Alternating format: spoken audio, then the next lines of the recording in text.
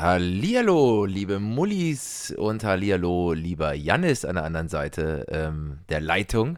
Wir haben Hallöchen. wir haben die 40. Ausgabe, lieber Jannis. Wup, wup. 40. Nee, aber das ist schon krass, oder? Irgendwann hat es mal in der Pandemie angefangen, dass wir gesagt haben, hey, Schnapsidee, wir machen so ein Ding. Und jetzt haben wir schon, wir haben ja sogar noch mehr als 40 Folgen, weil wir auch so kleine Sonderfolgen hatten. Aber letztendlich ist das offiziell die 40. Und das ist schon geil. Muss man einfach mal sagen. Auch wenn wir jetzt wieder mal, also wir machen ja manchmal so Sonderdeals, wie jetzt letzte Woche, dass ich da so viel zu tun hatte, dass wir diesmal 3 Wochen dazwischen haben, statt 2 Wochen. Da kann es immer wieder mal so ein paar Ausreißer geben. Aber letztendlich ziehen wir das Ding hier durch. Der Mulligan-Podcast geht irgendwann durch die Decke. Hat auf jeden Fall eine Kontinuität. Wie geht's dir, lieber Janis? Erzähl mal. Bis auf Reste meines Hexenschusses geht's mir gut. Geht's mir sehr Oh. gut. Ich glaube, Hexenschuss, keine Ahnung, ob ich sowas überhaupt jemals in meinem Leben gehabt habe, aber wenn, dann erinnere ich mich höchstens in meiner Kindheit und Jugend daran oder so. Aber du bist ja Äh, auch der Jung geblieben.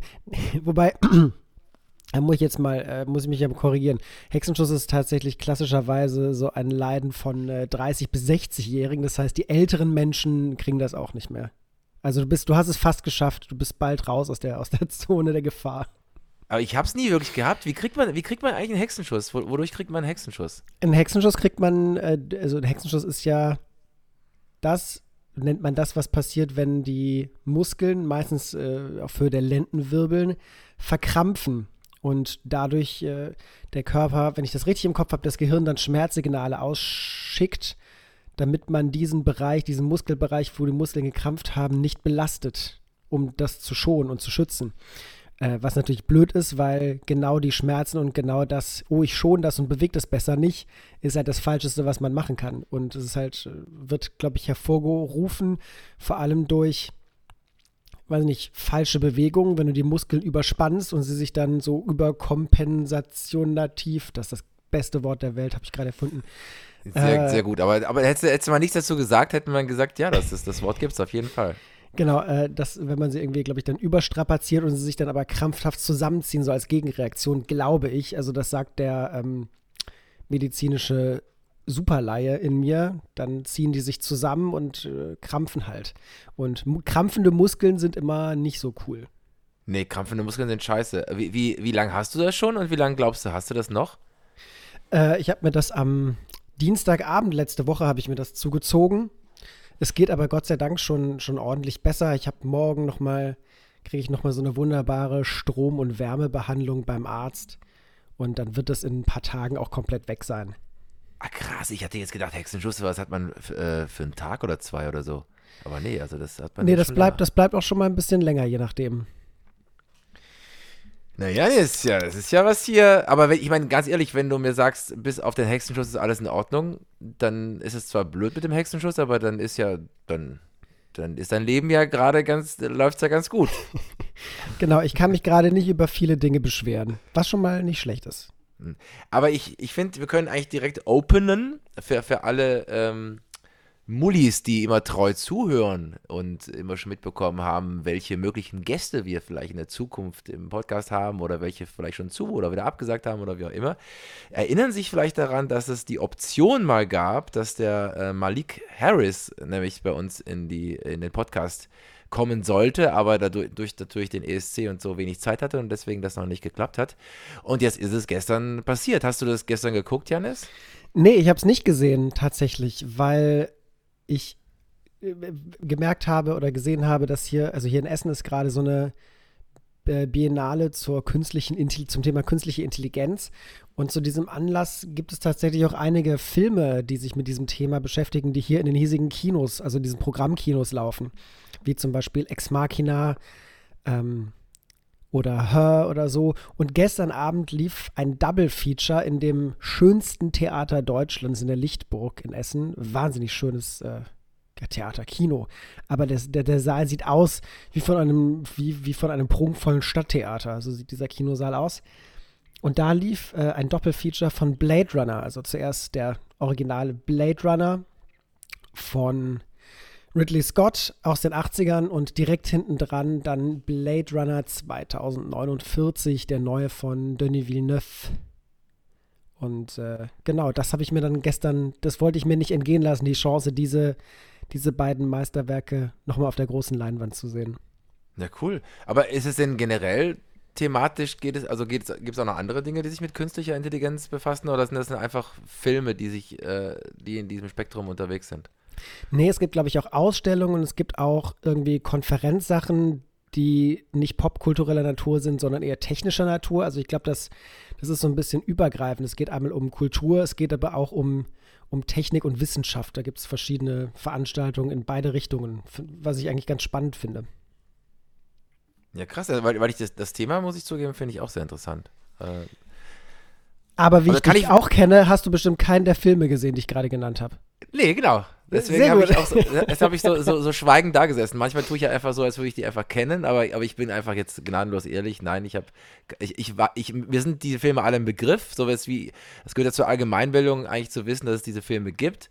Aber wie immer habe ich nur gefährliches Halbwissen, höchstwahrscheinlich irgendwann eine Wikipedia-Zusammenfassung darüber gelesen, aber ich habe tatsächlich noch keinen dieser Filme gesehen. Gebe ich zu. Dann Aber- änder das. Ja, ich kann ja mal in den Sommerferien, hoffentlich mal bei schlechtem Wetter, mal all das nachholen, was ich immer noch auf meiner To-Do-Liste, auf meiner Watchliste habe. Ich habe tatsächlich extrem wenig Filme in meinem Leben gesehen und extrem wenig Serien auch geguckt.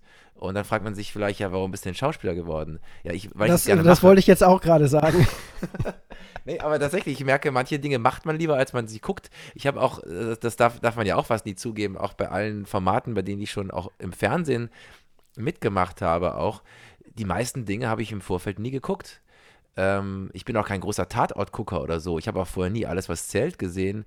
Ich habe auch die Serie Held vorher nie geguckt, bevor ich da mal bei einer Folge mit dabei sein durfte. Und auch jetzt gibt es eine Drehanfrage, über die ich jetzt offiziell noch nicht rede, von einer Fernsehreihe in der ARD, die ich mir erst jetzt in der Mediathek dann im Nachhinein, also die schaue ich mir dann immer an in der Vorbereitung auf das Casting oder so, weil ich das meistens nicht konsumiere, aber trotzdem wahnsinnig viel Spaß daran habe. Auch im Theater muss ich zugeben, es gibt bestimmt Menschen, die mehr Theaterstücke gesehen haben als ich. Aber es gibt bestimmt wenige, die mehr Theaterstücke gespielt haben als ich. Also ich weiß nicht, also das ist für mich so ein aktiver Prozess, wo ich mir natürlich immer wieder trotzdem auch Inspiration hole. Also ist ja nicht so, dass ich gar nichts konsumiere. Aber da gibt es einen großen Nachholbedarf, da gebe ich dir recht. Aber dann merke ich wiederum, um eine gute Überleitung zu machen, Janis, ich bin so ein altes Fernsehkind. Wenn ich an so einem Abend wie gestern mal, ausnahmsweise mal an einem Abend mal oh Wunder, keine Probe habe oder keine Vorstellung, was mache ich? Ich gucke mir keinen Film oder eine Serie an, wie die meisten das vielleicht tun würden, sondern ich gucke eine ARD, den ESC. Das habe ich gestern gemacht. So Wie nebenbei. fandst du es denn? Wie fandst du es denn? Weil wir sind jetzt schon wieder ganz weit weg plötzlich gewesen durch Kinofilme. Nee, von aber das ist ja dem, gut, das wo- gehört ja zum Mulian-Podcast dazu. Also wir finden Bögen und das ist ja alles gut. Also wir haben jetzt über künstliche Intelligenz gesprochen, was auch wesentlich interessanter ist als jetzt der ESC. In dem Fall ging es ja einfach nur Das darum, dass sagst wir du. Nein, aber sagst sagen wir du. so, den Malik Harris hätten wir ja fast im Podcast gehabt. Deswegen habe ich mich natürlich umso mehr damit befasst. Und Belgien war eben auch mit dem Spiel. Belgien hatte einen Song, den ich gar nicht schlecht fand. Deutschland hatte eben auch einen, finde ich, sehr guten Song. Also unabhängig davon, dass wir den Malik vielleicht im Podcast gehabt hätten und vielleicht noch haben werden. Genau. Mal sehen, vielleicht hat er jetzt Ist wieder der mehr Plan, Zeit. ist der Plan auf jeden Fall. Genau, also die Wahrscheinlichkeit ist größer geworden seit gestern, dass wir ihn in den Podcast bekommen. Ja. Es war ein guter Song, also deswegen, was ich interessant finde am ESC, ist es, wer gewinnt warum? Wer kriegt Stimmen warum? Es gibt ja sozusagen zwei Voting-Bereiche, also es gibt also 50-50 ist das. Einmal voten ja die Länder, also die Jury votet auf der einen Seite, das ist 50%, und dann können die Leute auch voten. Und das ging gestern eben auch modern, also wie es jetzt so geht, auch nicht nur per Telefonanruf, sondern eben auch per App oder was weiß ich. Und am Anfang gehen die Jury-Votes durch. Da war, glaube ich, gestern United Kingdom ganz vorne. Und dann kommen die Leute dazu, also kommen die Normalos, die ganz normalen Bürger der Nation dazu. Wir kommen dazu. Wir, nämlich alle. Und da gab es eine wirklich haushohe Entscheidung, die auch nicht völlig überraschend war, weil es natürlich auch eine politische Entscheidung war. Und das war eben für die Ukraine. Und, Ja, das habe ich tatsächlich noch gesehen, als ich vom Kino nach Hause kam, so gegen, ich weiß nicht, wann ich zu Hause war, um Viertel vor 1 oder halb 1, irgendwas um den Dreh rum.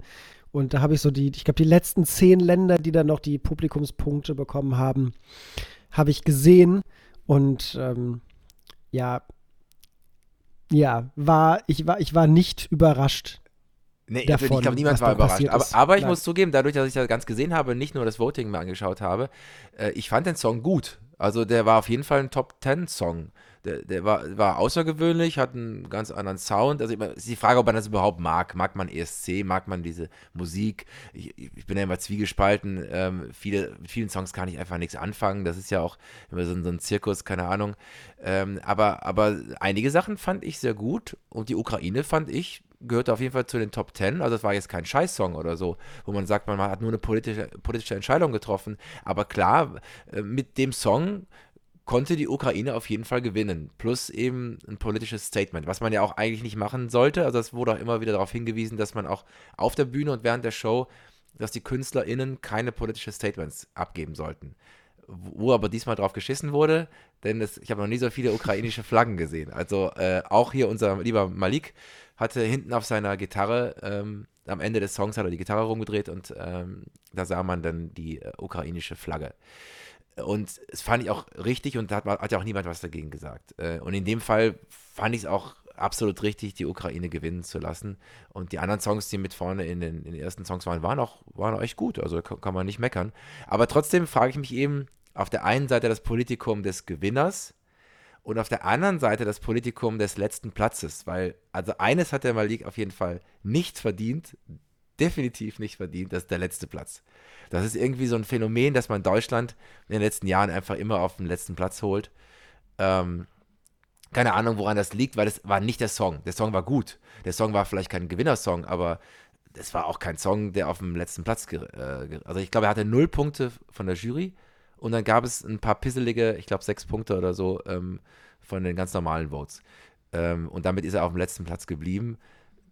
Also er ist auch damit sehr souverän umgegangen. Ich habe danach mal Interviews angehört, weil er war, glaube ich, psychologisch vorbereitet darauf, dass das passieren kann, weil er ja nicht der Erste ist, dem das passiert und ist damit sehr souverän umgegangen.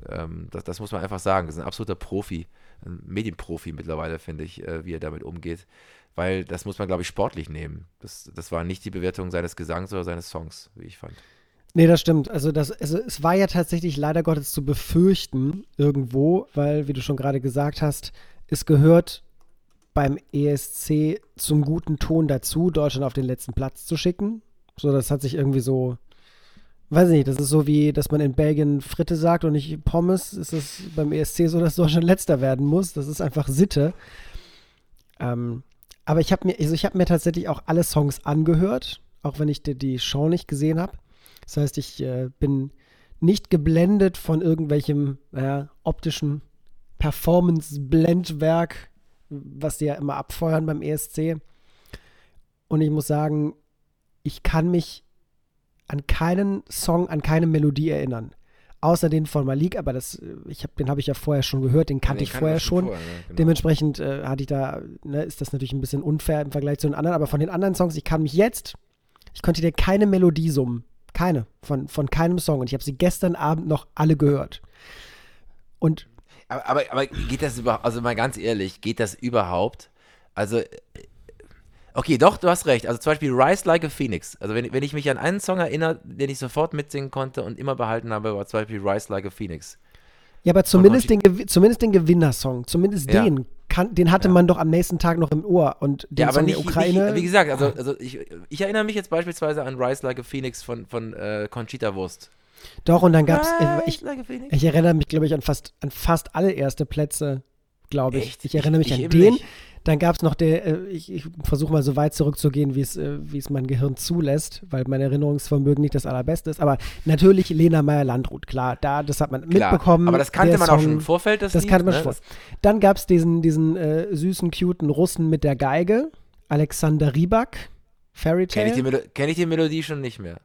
Ach. Aber ABBA hat er auch mal gewonnen. Aber ja, vor 100 Jahren hat ABBA mal gewonnen. Ich spreche jetzt von also von meinen Lebzeiten. Ja, aber ich bin ja alt. Aber ich wollte sagen, du hast schon gelebt, als ABBA gewonnen hat.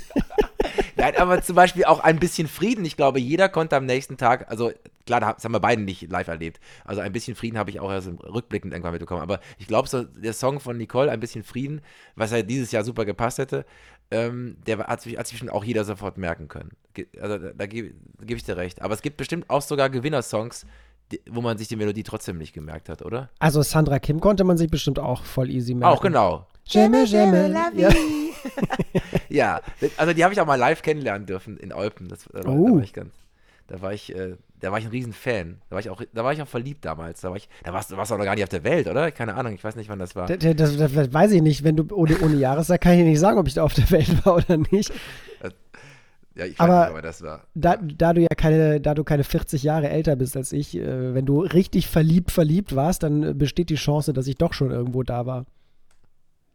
Ja, Sandra Kim. Wann hat die denn gewonnen? 1986. Ne, also da war ich auf jeden Fall noch nicht auf der Welt. Da hat die gewonnen. Ja, aber als du sie kennengelernt hast, meine ich. Ja, das war dann, also es ist ja immer kurzlebig, also Fame ist kurzlebig. Nachdem die gewonnen hat, hat die gar nicht eine Tour durch Belgien gemacht, also in den nächsten. Bestimmt. Also, und danach war sie auch wieder weg, so wie es ja immer, also wie es fast immer ist. Lena Meyer-Landrut ist zum Beispiel ein typisches Beispiel von einem Stefan Raab-Produkt, die danach einfach sich nicht nur weiter hält, sondern ihre Karriere weiter ausbaut. Aber selbst bei Eurovision-GewinnerInnen ist das nicht immer der Fall.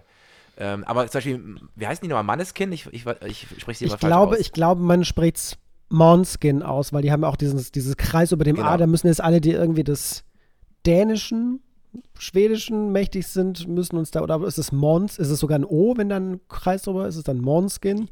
Ich bin nicht sicher, aber auf jeden Fall, die haben zum Beispiel jetzt eine Weltkarriere gestartet. Also die nehmen gerade in den USA mit irgendeinem super Guru ihr neues Album auf. Also das ist zum Beispiel, es gibt da immer wieder Karrieren, wie zum Beispiel auch rückblickend ABBA oder auch nur national gesehen. Ich glaube, Udo Jürgens hat auch mal da gewonnen. Also es gibt durchaus Karrieren, die danach wirklich weitergegangen sind, losgegangen sind und zu Weltkarrieren geworden sind. Aber war nicht ABBA schon Weltkarriere, bevor sie dahin gegangen sind? War das nicht damals so quasi der große, weiß nicht, die große Sensation, dass eine gestandene, international erfolgreiche Band wie ABBA dabei mitmacht? Kann sogar sein. Aber auf jeden Fall gibt es einige Karrieren, die dadurch losgegangen sind, andere nicht. Nee, es gibt ja auch wo man sagt, der hat vor 20 Jahren mal gewonnen und dann wird er in irgendeine Fernsehsendung eingeladen und danach ist nichts mehr passiert. Also da ist quasi dieser eine Hit geblieben. Aber einige Karrieren sind weitergegangen. Auch, ich meine, auch Conchita Wurst ist weiterhin im Gespräch. Ich weiß sogar nicht, was sie jetzt gerade macht, aber also manchmal geht es ja auch in eine andere Richtung, muss ja nicht musikalisch die Karriere weitergehen, aber das ist zum Beispiel auch ein Star geblieben und bei Lena ist ja klar, Lena hat so eine Social-Media-Karriere hingelegt, hat weiterhin ein Album nach dem anderen produziert, ist bei The Voice of Kids oder Voice of Germany immer dauerpräsent.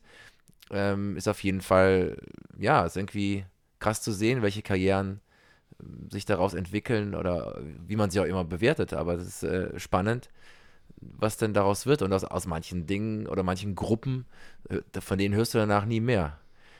Und das bleibt dann ein One-Hit-Wonder.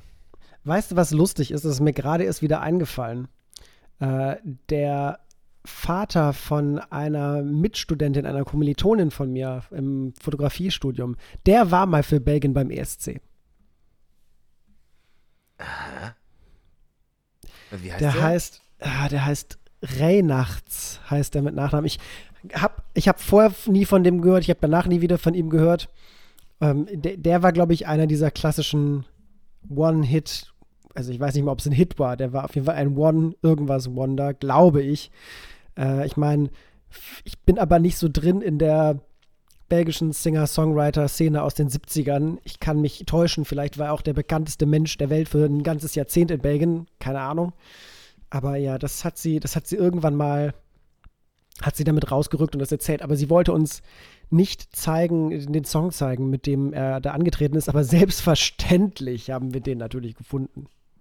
Ja, das ist ja keine Schwierigkeit. Übrigens, das haben wir noch gar nicht erwähnt gerade. Ich meine, wir sind Deutschlands belgischer Podcast und worüber haben wir geredet? Über die Ukraine und Deutschland.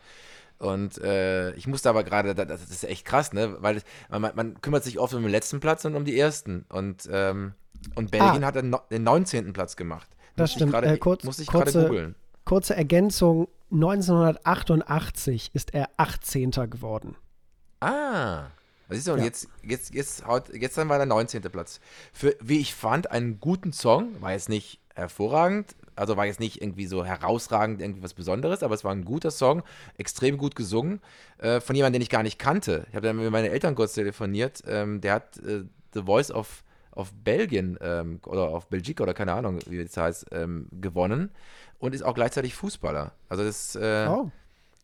also ist irgendwie auch ein Profifußballer, nicht vielleicht in der ersten Liga, ich weiß nicht, wo es alles wieder gefährlich ist. Mulian Halbwissen. Auf jeden Fall ist er Fußballer und Sänger und in Belgien deswegen auch bekannt und hat extrem gut gesungen. Also ich fand das ein super Auftritt. Also Belgien hat auch wieder einen schönen Auftritt dargelegt und letztendlich 19. Platz gemacht. Also das ist nicht zu erklären, finde ich manchmal. Also manchmal ist es eindeutig, dass ein Song gewinnt oder warum die Ersten sind. Aber ich verstehe manchmal nicht, warum die Letzten sind. Und auch Belgien, 19. Platz, ist ja auch im unteren, Unteren Segment, ja. Ja, nee, kann ich nicht nachvollziehen. Aber ist dann so, muss man mit leben. Ja, also der Eurovision Song Contest ist schon lange nicht mehr, falls er es je war, der Song, also der Wettbewerb der besten Songs, was er eigentlich gerne wäre. Das war ja schon, ist ja schon ewig eigentlich ein Beliebtheitswettbewerb. Das ist ja quasi das musikalische Pendant zu einer amerikanischen Misswahl, was da passiert. Das hat ja mit Musik an sich relativ wenig zu tun. Also klar, die machen da Musik, aber es ist selten so, dass man am Ende des Abends denkt, ja, das war musikalisch das Beste des Abends, wenn man da auf den Sieger blickt. Gestern war es zumindest fast soweit, weil, also ich kann mich da auch zwar auch da nicht an die Melodie erinnern, aber der Brite, der war gut. der war aussah wie ein richtig gut. Isländer mit den langen blonden Haaren, Ja. der konnte aber singen, du. Ja, aber da waren einige, also das muss ich einfach sagen, die Qualität gestern, unabhängig davon, ob die Songs gut waren oder ob ich mir die Melodien gemerkt habe, die Qualität des Gesangs war herausragend. Da waren einige, da waren bestimmt mindestens 5, diesmal muss ich sagen Sänger, muss ich gar nicht gendern, weil es war ein Männerding gestern. Also die herausragendsten Stimmen waren gestern Männer. Die wirklich, keine Ahnung, gefühlt 5 Oktaven alle singen konnten. Also da war richtig was los. Also man muss wirklich sagen, auch unter anderem auch die belgische Nummer, hervorragend gesungen. Das muss man wirklich sagen. Und der englische Song wäre auch ein verdienter Song gewesen. Aber ich glaube, sie haben sich ohne Probleme gerne auf den 2. Platz gesetzt hinter die Ukraine. Das hat einfach dann gepasst. Aber du hast recht, also es war schon immer ein Politikum. Also früher war es ja so, gab es immer die Klüngel-Tüngel-Länder, die sich immer gegenseitig die Punkte gegeben haben, automatisch einfach nur, weil sie Nachbarn sind oder politisch befreundet sind, dass man automatisch, dass man immer dem Nachbarland Punkte gibt. Deutschland hat ja auch jahrelang davon profitiert, dass die angrenzenden Länder Deutschland immer mit vielen Punkten Du meinst damals in den bestückt haben. 40ern? Nicht ganz so weit zurück, lieber Janis, nicht ganz so weit zurück. Aber Europa hat sich nochmal verändert. Und die osteuropäischen Länder haben da immer zusammengehalten und dies und das. Und das verschiebt sich alles, das verändert sich. Und jetzt war es eben ein ganz klares, solidarisches Statement gegen Deutschland und für die Ukraine. Und also damit kann man auf jeden Fall leben, für die Ukraine. Ich würde wirklich gerne ergründen, woran das liegt, dass Deutschland immer Letzter wird. Ist das halt wirklich so, dass die Menschen in der Jury und vor den Fernsehern sitzen, so, oh, rufen wir für alle an, aber nicht für Deutschland, damit die wieder Letzter werden?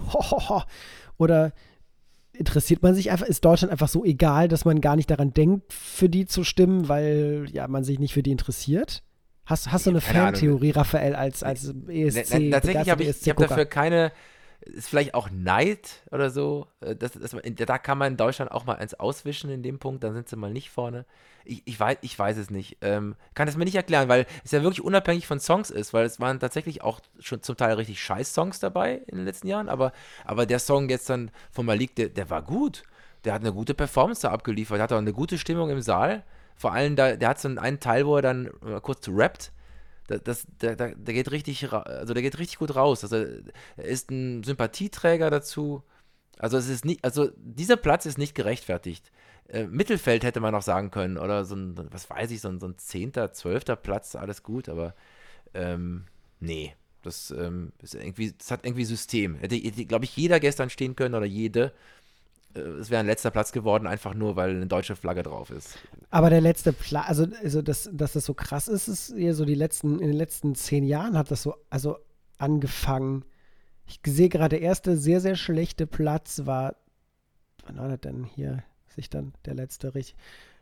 2015, da war man 27., weil da durften noch mehr antreten. Im Jahr danach war man 26., dann war man 25., dann gab es einen Ausreißer, Michael Schulte, der war 4. 2018. Ah ja. Und in den 3 Jahren darauf, 2020 war nicht, aber 2019, 2021, 2022 jeweils der 25. und damit letzte Platz. Ja. Man muss einfach sagen, man muss den, also wenn wir jemanden mal einladen müssten in diesen Podcast, vielleicht macht er das sogar, weil er nichts mehr macht sonst, zumindest nicht aktiv vor der Kamera, das ist Stefan Raab. Wenn irgendjemand aus Deutschland den Song Contest verstanden hat und die DNA, dann Stefan Raab, denn er hat ja wirklich viele Songs lanciert und die waren immer bei den ersten Plätzen. Ob es jetzt Gildo Horn war, ob es er selber war, der gesungen hat, ob es Mats Mutzke war und dann mit Lina hat er natürlich dann die Krönung gehabt. Ich weiß gar nicht, was für einen Platz Lina gemacht hat. Lina ist ja ein zweites Mal sogar angetreten, was ja auch ein großes Risiko war. Ich weiß gar nicht, was sie da für einen Platz gemacht hat. 10. war sie da. Aber ist ja auch, ist ja großartig im Vergleich zu dem, was wir jetzt erleben. Und der hat einfach kapiert, wie man auch Politik macht im Vorfeld. Also mit Lina hat er eine richtige Tour gemacht, quasi. Der ist durch alle Radiostationen Europas quasi mit ihr getingelt vorher. Der hat sie richtig berühmt gemacht im Vorfeld, überall. Der wusste, wie er das macht. Also das Ganze drumherum war ihm, glaube ich, bewusst, wie wichtig das ist. Und das finde ich immer spannend, weil der hat das irgendwie geschnallt, wie das funktioniert, weil er ja auch sehr viel Erfahrung hatte, indem er ja immer wieder entweder Menschen hingeschickt hat oder selber da war. Und ich meine, war der Hadedude da, ist ja kein Song, ist ja eine Verarschung. Aber auch damit ist er ja, also der ist auf jeden Fall nie kläglich gescheitert. Und Gildo hat euch Liebes ja auch, ist ja fast, also das ist ja ist eigentlich schrecklich. aber das hat, damit ist er irgendwie trotzdem immer vorne gelandet. Ich sag ja, das ist das musikalische Pendant zur Misswahl. Ganz Ja. eindeutig. Misswahl im doppeldeutig betrachtet, ja. Doppeldeutig betrachtet und zwar ganz bewusst doppeldeutig auch ausgesprochen, ja. Ach, naja. Aber hey, Ach so. Ich Nee, wollte nur sag du. gerade sagen, es ist halt unabhängig davon, wie gut oder schlecht die Musik war, weil das Ganze ja doch war ja doch so eine Art Friedensparty, die ganze Veranstaltung, weil dieses Thema wurde logischerweise sehr viel thematisiert und besprochen und es wurde sehr viel Solidarität bekundet, sowohl verbal als auch optisch mit Flaggen und so weiter und so fort. Und natürlich kann man jetzt sagen, ja, ist aber doof, wenn jemand nur gewinnt aus politischen Gründen oder aus Mitleid oder Mitgefühl oder was auch immer. Aber letzten Endes war es, glaube ich, trotzdem, glaube ich, eine ganz gute Sache. Und wenn sich nur der ein oder andere ukrainische Staatsbürger oder Staatsbürgerin darüber gefreut hat, was da gestern Abend passiert ist, dann hat sich das doch alles schon so gelohnt. Ja, ist ja auch da lustig, also lustig ist das nicht gerade, lustig ist das falsche Wort dafür. Ich habe tatsächlich ja, ich sag kein großes, aber ich habe ein soziales Umfeld aus der Ukraine und zum Teilweise auch in der Ukraine. Also ich kenne tatsächlich Menschen, die auch noch in Kiew gelebt haben, mittlerweile aber trotzdem gerade nicht in Kiew sind, aber deren Familien in Kiew sind. Also ich habe tatsächlich viel Kontakt auch zu UkrainerInnen und habe gestern auch zum Teil mit ein paar geschrieben, die auch selber meinten, dass sie den Song eigentlich gar nicht am besten fanden. aber sich einfach trotzdem über das Statement gefreut haben. Also ich meine, Ja. Europa spricht damit einheitlich quasi auch wieder eine Solidarität aus. Ja, auf jeden Fall. Allesamt zusammen. Es wird auch, glaube ich, nie wieder falls sie dieses System beibehalten, was sie aktuell haben, wird es ja nie wieder ein Publikumsvoting geben, was so ausfällt wie gestern Abend. Ich glaube, der deutsche Kommentator hat es ja gesagt, dass die Ukraine im Schnitt 11,4, 5 Punkte bekommen hat von den Ländern. Das heißt fast immer 12 Punkte. Und das war halt das war halt ein ganz klares Bekenntnisthema und kein, boah, wir fanden euer Lied so schön Thema. Ja, aber aber es ist ja gut, auch, es ist ja auch okay, es ist ja auch okay. Ja. Aber das Lied war trotzdem, also das Lied ist trotzdem ein würdiger Gewinner. Also es ist nicht so, dass Das man Lied sagt, war nicht boah, scheiße, nein. Es Ja, war jetzt nicht genau. so, dass man sagen würde, es war die letzte Rotze. Aber es ist halt auch nicht so, dass man sagt, boah, ey, ich lasse das in Schleife laufen, weil das ist jetzt mein Song. Das ist nicht, Ja. ich glaube, das ist kein Song, wo in, weiß ich nicht, 18 Jahren, in 18 Jahren und 9 Monaten sich bei Abiturfeiern irgendwelche Jungs und Mädels anhören dürfen von ihren Eltern, boah, zu dem Song haben wir uns damals verliebt oder so. Also, Ja. Aber Janis, glaub da ich muss man nicht. einfach sagen, da hat die Ukraine Glück gehabt, weil es gab auch keinen anderen Song, der das gestern konnte.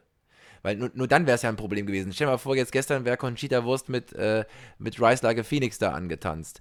Das wäre zum Beispiel, da hätte man nicht verstehen können, dass dieser Song nicht gewinnt. Weil der war wirklich, das war so ganz klar, als ich den gehört habe, wusste ich, der gewinnt.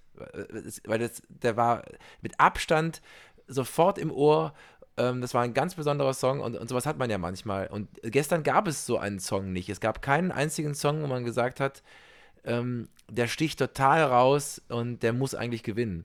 Insofern ist das auch wiederum Glück für die Ukraine in dem Sinne, dass man nicht sagt, eigentlich hätte ein anderer gewinnen müssen, das war ungerecht oder so, sondern die waren alle jetzt nicht so, dass man, wie du sagst, sich noch in ein paar Jahren daran erinnert und sagt, boah, das war wirklich ein richtig guter Song. So. nee, das stimmt. Diesen einen Song, den es oft schon mal gab und der irgendwie die Hälfte der Zeit aus Schweden kommt, den gab es diesmal nicht. Aber Jan, jetzt mal kurz ein Switch zu einem anderen Thema, und zwar es ist ja immer für mich so ein Mindset-Gedanke. Ich wohne ja jetzt hier in Rheinland-Pfalz. Darf jetzt eigentlich keiner hören aus Rheinland-Pfalz. Eigentlich alles gut und schön Rheinland-Pfalz, aber ich bin von meinem Mindset Aber- ja, ich bin ja ein NRWler, weil ich ganz ehrlich bin, ich bin vom Herzen her eine Kölsche Jung. Ich würde am liebsten wieder in Köln leben, werde ich auch irgendwann wieder machen. Und deswegen bin ich ja NRWler. Obwohl ich da sowieso ja gar nicht wählen darf und nichts. Aber trotzdem ist für mich heute Wahl. Ich kann nicht zur Wahl gehen, geht ja auch gar nicht als Belgier. Aber wie empfindest du das gerade? Du lebst ja in NRW. Wie empfindest du die Wahl? Und direkt die zweite Frage dann angelockt, von wegen Songs, die man sich nicht merken kann. Ich kann mir zum Beispiel den SPD-Kandidaten nicht merken. Ich müsste jetzt googeln, wie der heißt, weiß ich einfach nicht. Und glaubst du, dass der irgendeine Chance hat? Ich finde das lustig, was du sagst. Ich habe eben nämlich noch einen kleinen Ausschnitt gesehen von der Heute-Show von gestern Abend von Fabian Köster, der durch NRW ging und der auch irgendwie mit der Prämisse rangegangen ist, so, ey, ich kann mir einfach nicht merken, wer von den beiden wer ist. Die haben beide kein Profil. Also die haben beide einfach kein Profil. Sie sind männlich, weiß, tragen eine Brille, haben kurze Haare und haben Jura studiert. So, da gibt es überhaupt nichts, was einen der beiden irgendwie ausmacht. Das fand ich schon. Ja, aber der fand ich schon Wüst ganz ist witzig. ja schon, also der Wüst hat, deswegen kann ich mir den Namen merken. Henrik Wüst, hab ich behalten, jetzt ohne zu googeln. Der ist ja jetzt gerade, dem ist ja quasi das Ministerpräsidentenamt geschenkt worden von Laschet.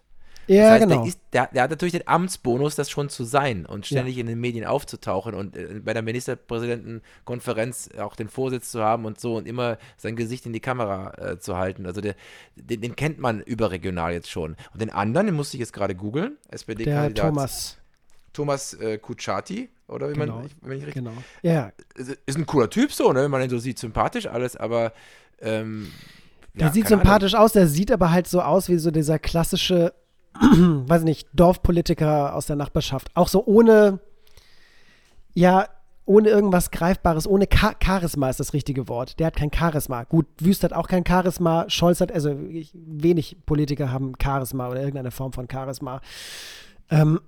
Aber der schon irgendwie gefühlt besonders wenig. Und ich weiß nicht, ob es so eine clevere Sache ist, seinen Wahlkampf zu großen Teilen darauf zu stützen, dass man so dicke ist mit dem Olaf Scholz. Zumindest, also es gibt sehr viele Wahlplakate, logischerweise, die auch hier bei uns in Essen sind. Und ein sehr beliebtes Motiv ist halt für NRW, für Deutschland. Und da ist der Kutschaty halt mit dem Olaf Scholz drauf. Und da weiß ich nicht, wie gut das ist, sich darauf zu verlassen, weil ich sag mal so, die Beliebtheitswerte von einem Olaf Scholz sind ja jetzt auch nicht fantastuös, weil der ist ja irgendwie, der schafft es ja. Das finde ich finde das bemerkenswert, das möchte ich jetzt mal sagen. Ich finde das absolut bemerkenswert, weil ich nicht wusste, dass es möglich ist. Der schafft es einerseits, wie Merkel quasi nichts zu tun. Mit dem Unterschied aber, dass man bei Angela Merkel das Gefühl hatte, trotzdem, die macht zwar nichts, aber dafür steht sie auch irgendwie. Und Ja, das stimmt, er macht ja. zwar auch nichts, aber da steht er nicht mehr für. Der macht nichts, aber du hast nicht das Gefühl, dass er nichts macht, weil er sich denkt, nö, ich warte jetzt mal, sondern weil er nicht weiß, was er machen soll. Bei ihm wirkt das Ganze, also bei Angela Merkel wirkte das irgendwo noch so ein bisschen gewollt und bei ihm wirkt es irgendwie sehr unbeholfen und einfach unentschlossen. Und also das ist ja so ein allgemeines, total unqualifiziertes Statement von mir zu Olaf Scholz.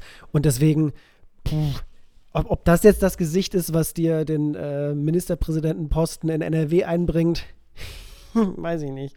Ja, also im Moment merkt man ja auch, so die beliebtesten, ich finde gerade das Politbarometer nicht, aber das letzte, was ich gesehen habe, da sind 2 grüne KandidatInnen ganz vorne jetzt, die im Moment das beste Profil haben.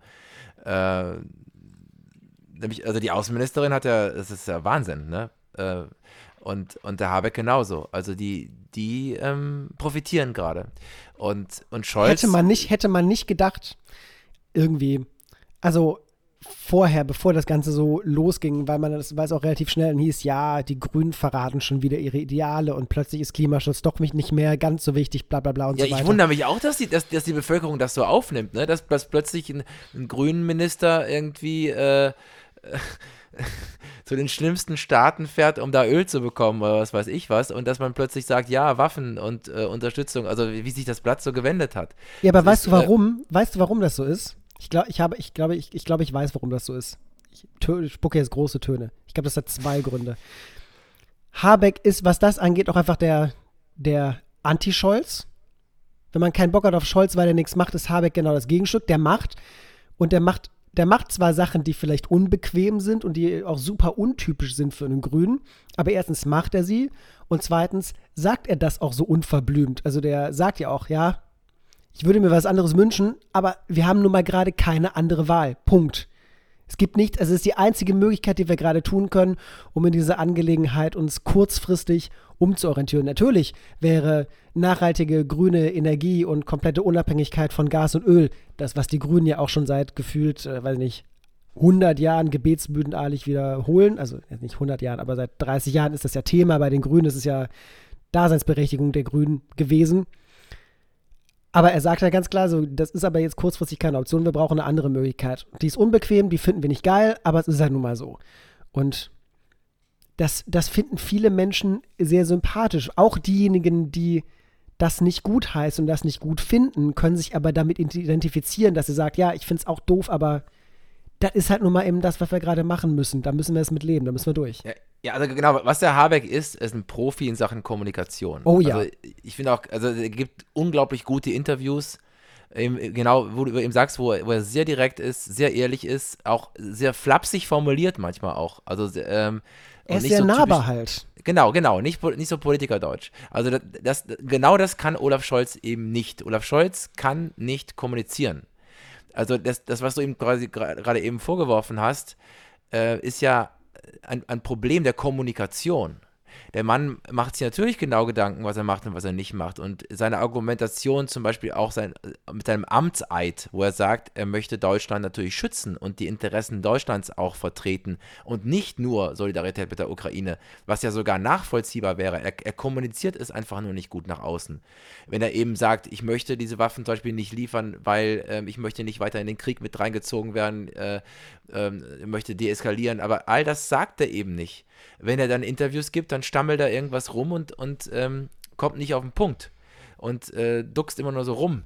Und das hat er eben überhaupt nicht drauf. Merkel hat dann oft einfach nur geschwiegen oder in den richtigen Momenten aber trotzdem irgendwie Klartext geredet oder hat andere Klartext reden lassen und er gibt dann einfach immer eine extrem schlechte Figur ab bei jeder Pressekonferenz, die er dann gibt oder er hat ja jetzt vor kurzem auch wieder eine Fernsehansprache gehalten, wo man auch nicht wusste, warum. Also es ist schon was Historisches, wenn so ein Kanzler zu so einem Zeitpunkt eine Fernsehansprache hält. Und er hat nichts gesagt. Er hat nichts gesagt. Genau, aber das ist eben, also er nutzt dann so eine Gelegenheit, so eine historische, die man sonst nur Silvester kennt oder was weiß ich, oder am Tag der deutschen Einheit oder was weiß ich. Und dann macht er aber nichts draus. Und das kann er irgendwie nicht. Aber letztendlich hat er sicherlich sehr gute Gründe, warum er zurückhaltender ist und nicht so offensiv wie Leute aus der zweiten und dritten Reihe sein können. Ich meine, da gibt es den, wie heißt der Grünpolitiker mit den langen Haaren? Ich komme nicht drauf. Anton Hofreiter. Anton Hofreiter, ja. Genau. Anton Hofreiter. Da ist der Das plötzlich, ist der beste Mann. der sich plötzlich mit Waffen auskennt im Detail und was die genau brauchen und noch mehr und dies und das. Und wo du denkst, Alter, was ist denn hier los? Und da sagt der Scholz ja auch immer, lässt er immer durch die Blume sagen, ja, das ist schlimm, was die da machen, dieses Säbelrasseln, das kann ich als Bundeskanzler nicht machen. Ich muss in erster Linie die deutsche Bevölkerung schützen. Aber er kommuniziert es nicht gut. Er könnte ja konsequent sagen, nee, mit mir nicht. Und auch wenn ich mich damit unbeliebt mache, ich bin da lieber vorsichtig und deeskalierend mit so einem Putin, den man nicht einschätzen kann. Aber er kommuniziert es einfach schlecht und dann wird am Ende so eine Halblösung gefunden und dann macht er es doch irgendwie und nur so halb und nicht ganz und dann lässt er sich 10 Jahre bitten, um es dann am Ende irgendwie zu machen.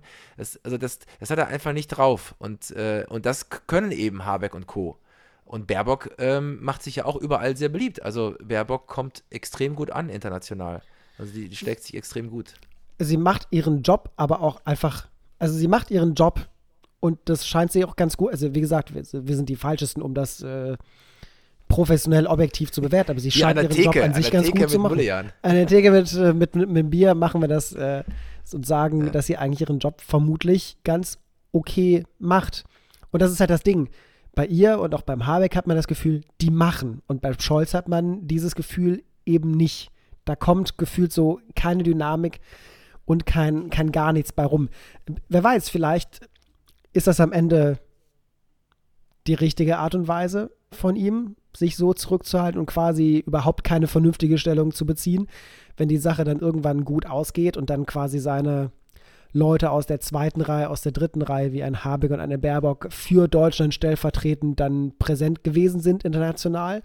Und wenn Deutschlands Position da erfolgreich ist, färbt das vielleicht dann noch auf ihn ab, weil seine Regierung ist und man vergisst, wie sehr er nichts getan hat.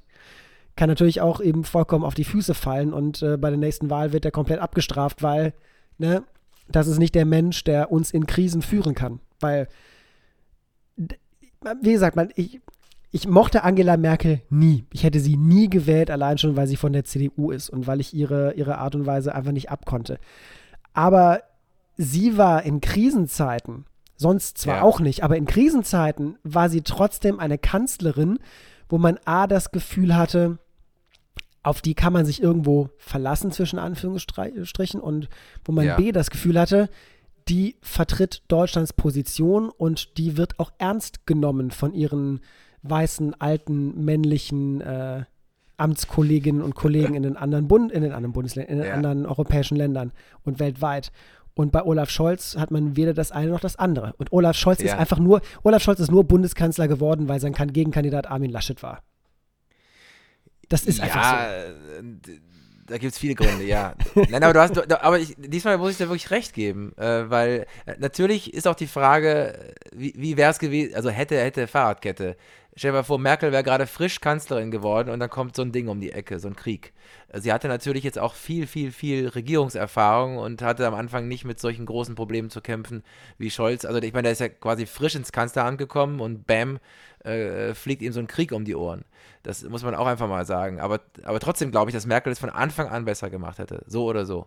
Und du hast recht, Merkel genießt, also man kann das manchmal nicht rational erklären, warum das so ist, aber Merkel, auch wenn man ihr auch oft vorgeworfen hat, nichts zu tun, immer abzuwarten und dies und das, man hat im Moment immer das Vertrauen gehabt, Vertrauen. Man hat Vertrauen gehabt, dass man im richtigen Moment sich auf sie verlassen kann und sie schon weiß, was sie tut. Und das sowohl im Land selber wie auch international. Wie du selber gesagt hast, nicht nur, und glaub nicht nur, weil sie eine Frau war, sondern weil sie war, hat sie ja kam sie mit allen irgendwie klar, selbst wenn sie, also auch mit Putin hat sie ja oft provoziert, diese berühmte erste Antrittsbesuch, oder es war der zweite Besuch, glaube ich, wo er den Hund da so platziert hat und im Vorfeld wusste, dass Merkel Angst vor Hunden hat und da hat er diesen riesen Hund da neben sie gesetzt und sie warten lassen vor der Presse. Also der hat sie ja immer, also der hat sie auch sehr provoziert, aber trotzdem hat sie sich nie provozieren lassen. Man erinnert sich auch an den Besuch bei Trump, der war ja schon sehr lustig, der erste Besuch, den sie bei Trump hatte. Sie hat sich ja nicht mit allen gut verstanden, um Gottes Willen, aber sie hat irgendwie kam sie gut klar. Vielleicht auch, weil sie die Frau in der Männerwelt war, weiß ich nicht. Aber auch, weil sie war. Und Scholz gibt da eher eine klägliche Figur ab. Ich weiß nicht, ob du den Besuch von Sarkozy gesehen hast in Berlin. Nee, Macron. Also, wie komme ich auf Sarkozy? Ich bin mit der Zeitmaschine zurückgefahren. Ich wollte gerade sagen, ich meine, Angela Merkel war ja schon Kanzlerin, als Sarkozy noch Präsident war. Deswegen wäre das ein Ding der Möglichkeit gewesen. Aber seht aber, Leute, wir schneiden wirklich nicht. Also Gott, keine Ahnung. Nein, Macron. Weißt du noch, damals als Goebbels noch unser... Okay, das müssten wir jetzt wirklich rausschneiden. Nein, aber hast du gesehen, als Macron da war, da hatten sie sich irgendwie ablichten lassen vor einem Brandenburger Tor in ukrainischen Farben und so. Das kann der Scholz nicht irgendwie. Nein. Der wirkt immer so ein bisschen, als wäre ihm alles so ein bisschen unangenehm. Als würde er gerade lieber entspannt mit einem Tee zu Hause sitzen. Ja, das ist ihm nicht angenehm. Diese ganze, also er ist nicht der Kommunikator, das ist nicht sein Ding. Aber die Strippen im Hintergrund ziehen, das kann er ja schon. Ich meine, seine Karriere ist ja nicht umsonst so verlaufen, wie sie verlaufen ist. Das ist ja nicht sein erstes politisches Amt. Ja klar, wenn es darum geht, Wasserwerfer und Tränengas auf Bevölkerung in Hamburg loszulassen, darin ist er gut. Das hat er bewiesen. Aber er beweist eben auch, Krisen aussitzen zu können. Also er hat ja den Wahlkampf trotzdem geschafft, trotz eines Skandals, der ihm nicht um die Ohren geflogen ist. Also er weiß dann sowas auch gut auszusitzen oder auf Fragen nicht zu antworten. Das kann er ja, darin ist er Weltmeister. Wenn auf Fragen nicht antworten. Wie gesagt, dass das so gut funktioniert hat im Wahlkampf, lag auch einfach nur daran, dass auf der anderen Seite der Kasperle-Theater sich ein Bein nach dem anderen selbst gestellt hat. Und er musste gar nichts machen im Wahlkampf. Er hat einfach nur darauf gewartet, dass Laschet den nächsten Bock schießt, was seine Umfragewerte weiter und weiter in den Keller drückt. Also da ist er super gut aufgegangen, weil... Ja, aber er hat ein gutes Timing gehabt, verstehst du? Also in seinem näheren Umfeld sagt man, er hat ja schon Jahre im Vorfeld diesen Schachzug geplant.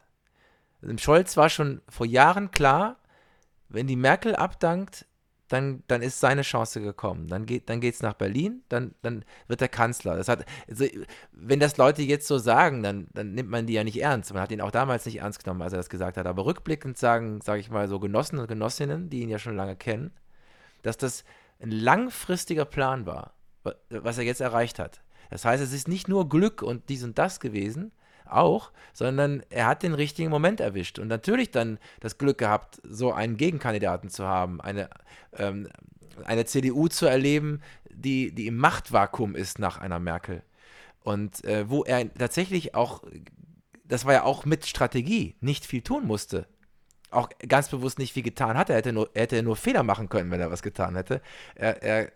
Also der Feind hat sich sozusagen, oder der Gegner hat sich selber erledigt. Und das war aber mit Teil der Strategie. Und das ist wiederum auch raffiniert und klug. Das heißt, beim Planen war er Imperator Palpatine, aber beim Ausführen jetzt im Amt ist er eher Jar Jar Binks. Ja, man wird sehen, wo es hinführt. Was wird man später in den Geschichtsbüchern über ihn schreiben? Gar nichts. Gar nichts. Das ist das Ding. Ich glaube, man wird gar nichts über ihn schreiben. Der kriegt bei Wikipedia, glaube ich, so... Weiß ich, Game of Thrones hast du bestimmt auch nicht gesehen, weil du hast ja gar nichts gesehen. Aber da gibt es ein großes Buch, in dem die Herrscherinnen, Herrscher und Ritter und alles Mögliche, die großen Namen der großen Familien aufgelistet sind. Und da werden immer Seiten gefüllt mit das, was sie gemacht haben, ihre Errungenschaften. So. Und bei Scholz würde einfach gar nichts stehen. Da würde sein Geburtstag, sein Todestag stehen und das war's. Weil ich glaube, Olaf Scholz wird einer der vergessenswertesten Bundeskanzler in der Geschichte Deutschlands. Ich lehne mich jetzt weit aus dem Fenster, aber das ist ein Schicksal, das ich ihm prophezeie. Weil alle, die vorher da waren, sind in irgendeiner Form aufgefallen. Zum Positiven, zum Negativen, vollkommen egal. Aber die hatten ein Profil. Die hatten irgendwas, was es sich lohnt, darüber zu erzählen.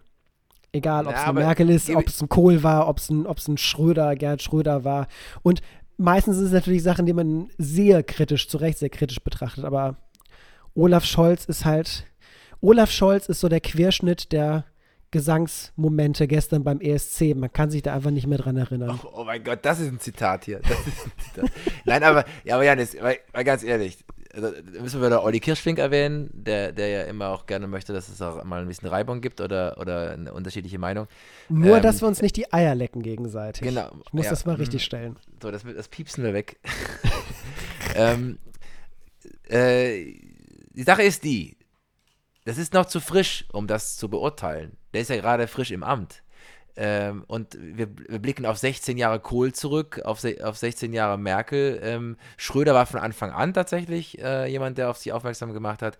Aber die mussten ja erstmal auch sich etablieren, bis sie das waren oder was sie jetzt sind, rückblickend. Insofern ist das noch schwer zu beurteilen, weil wir dürfen nicht vergessen, wir erleben gerade was Historisches. Der Ukraine-Krieg ist historisch. Die Wirtschaftskrise, die mögliche Rezession, die jetzt nächstes Jahr kommen wird, weiß man alles nicht. Wir leben in historischen Zeiten. Und da ist nun mal jetzt Scholz Kanzler. Und allein deswegen, egal wie er sich schlägt, wird er dadurch in die Geschichtsbücher eingehen, weil wir gerade Zeiten erleben, die wir so lange nicht mehr erlebt haben. Und mit ihm an der Macht. Und dazu ein Dreierbündnis, das es in der Form noch nicht gegeben hat unter ihm. Die anderen sind zwar alles, sag ich mal, Erscheinungen, die eher auch in den Beliebtheitswerten oben sind. Und möglicherweise werden die Grünen daran wachsen. Vielleicht ist die nächste Wahl soweit, dass dann tatsächlich eine Baerbock oder eine Habeck Kanzler wird, auf eine ganz natürliche Weise, weil sie sich dahin entwickelt haben. Aber letztendlich gibt es, also er ist Kanzler in einer, wie er selber sagt, auch Zeitenwende. Die ist ja schon auch da. Insofern werden wir sehen, was man rückblickend über ihn sagen wird. Wenn wir unseren Podcast dann auch machen in 80 Jahren. Das war einfach nur eine eine eher unvorsichtige Prognose meinerseits, dass dass von ihm in den Geschichtsbüchern nichts bleiben wird. Zumindest nichts Großartiges, weil eigentlich sind genau diese Krisenzeiten, das sind ja die Momente, mit denen man sich als Machthaber unsterblich macht. Ich drücke das jetzt ein bisschen pathetisch aus, aber so ist es ja. Das sind ja eigentlich die Situationen, wo man Kante zeigt, wo man sein Profil schärfen kann, wo man etwas sagen kann, etwas tun kann, was halt eben geschichtswürdig ist und was dann auch eben in diese Geschichtsbücher, in die bekannten und berühmten eingeht. Ja, aber ich sehe nicht, dass Scholz die Person ist, die das tut. Die Frage ist ja, also man kann ja rückblickend oft nicht sehen, was man verhindert hat, sondern nur, was man gemacht hat. Also wenn wir jetzt zum Beispiel einen extrem offensiven Kanzler hätten, dann würde ich mir mehr Sorgen machen. Also in der Form ist er zumindest nicht eskalierend. Was heißt denn offensiv? Ich wünsche mir keinen, der Robert Habeck ist auch nicht offensiv oder aggressiv oder irgendwas in der Form. Recht, ja. Aber der ist halt klar in seiner Position. Der hat eine Position und jeder weiß bei ihm, okay, das ist seine Einstellung und das tut er. Und das würde ich mir, das ist so eine Grundvoraussetzung, die ich habe. Natürlich ist das nicht einfach.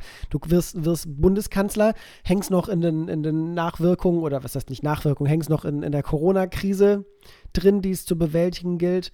Und dann steht so ein Krieg vor der Tür. Natürlich sind das ungünstige Vorzeichen.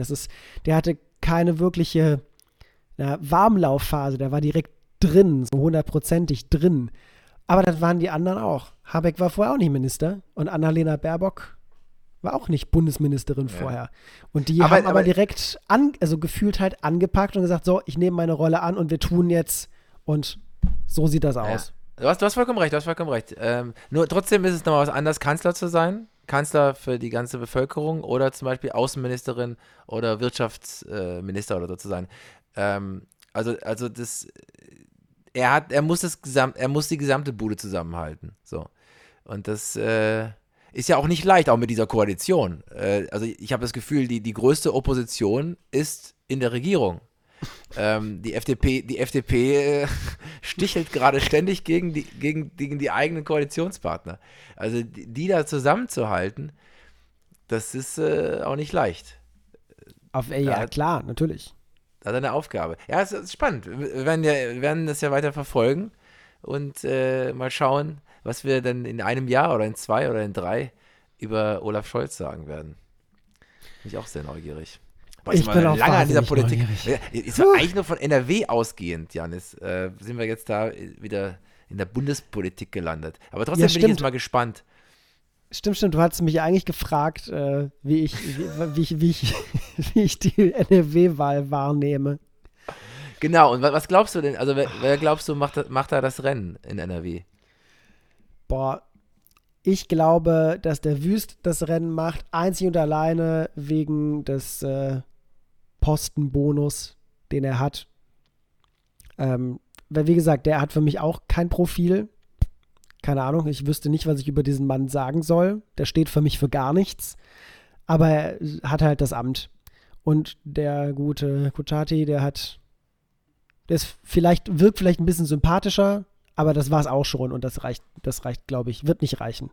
Kann ich mir nicht vorstellen, dass es reichen wird. Und am Ende des Tages ist es mir ehrlicherweise, und das muss ich gestehen, es ist mir vollkommen egal, wie diese Wahl ausgeht. Ich interessiere mich da wirklich fast gar nicht für, auch wenn das blöd ist, weil ich wohne hier, mich betrifft das. Aber, um ganz ehrlich zu sein, also wenn man ganz ehrlich ist, wird es auch nicht viel ändern. Also wenn jetzt irgendwie, wenn jetzt irgendeine Partei rechts außen oder so mit im Rennen wäre oder irgendwas, man denkt, oh Gott, wenn das jetzt so passiert, wie in Frankreich zum Beispiel, wo man dann die Angst hatte, dass die Le Pen gewinnen kann, dann geht es ja um was. Aber ob jetzt am Ende, ganz ehrlich, in NRW die CDU oder die SPD regiert, ich glaube, das wird nichts ändern. Also dadurch wird sich in NRW nichts ändern. Das muss man, glaube ich, einfach mal so sagen mit den beiden Kandidaten oder mit den glaube ich auch nicht. Und insofern ist es tatsächlich auch nicht so spannend. Trotzdem bin ich neugierig darauf, was heute Abend dann rauskommen wird. Das einzig Spannende ist ja eigentlich mal wieder, wie die AfD abschneiden wird. So das einzig wirklich Spannende, das Einzige, wo man wirklich irgendwie eine Auswirkung spürt. Wird es so, wie es im hohen Norden passiert ist? Vielleicht, wer weiß. Da gab es ja absoluten Erdrutschsieg für die CDU, aber das war gar nicht Gesprächsthema, darum ging es nachher gar nicht. Es ging mehr darum, dass die AfD aus dem Landtag gerutscht ist, als darum, wer die Wahl gewonnen hat. Und sowas könnte ich mir tatsächlich hier in NRW auch vorstellen, falls da irgendwas in die eine oder andere Richtung ausschlägt, dass das dann die Nachricht sein wird. Genauso wie es eher die Nachricht war, Will Smith hat Chris Rock geschlagen, als ein Gehörloser gewinnt den Oscar als bester Nebendarsteller. Ja. Vielleicht ist das Positive auch in Krisenzeiten, dass dann solche Parteien einfach belanglos werden. Also daran sieht man auch, dass man eigentlich keine wirklichen Probleme hatte, wenn man die AfD gewählt hat. Denn wenn es wirklich um was geht, und jetzt geht es ja um was, es geht um einen Krieg in Europa, es geht um Inflation, es betrifft die Menschen gerade. Also da ist gerade richtig was los auf der Welt. Und da spielt eine AfD einfach keine Rolle. Muss man einfach mal so sagen. Die bietet da keine Lösung und keine Hilfe. Und das ist gut, das ist eigentlich ein Gesundungsprozess für die Gesellschaft, dass solche Parteien dann einfach belanglos werden. Ja. Total. Also es gibt zu viele andere wichtige Sachen. Der Ukraine-Krieg, Finn Kliman, der kaputte Masken aus Bangladesch verkauft und Europa. Darüber haben wir noch gar nicht geredet. Da haben wir noch gar nicht drüber gesprochen. Kommt denn wieder das große Wort mit dem Arschloch jetzt oder diesmal nicht?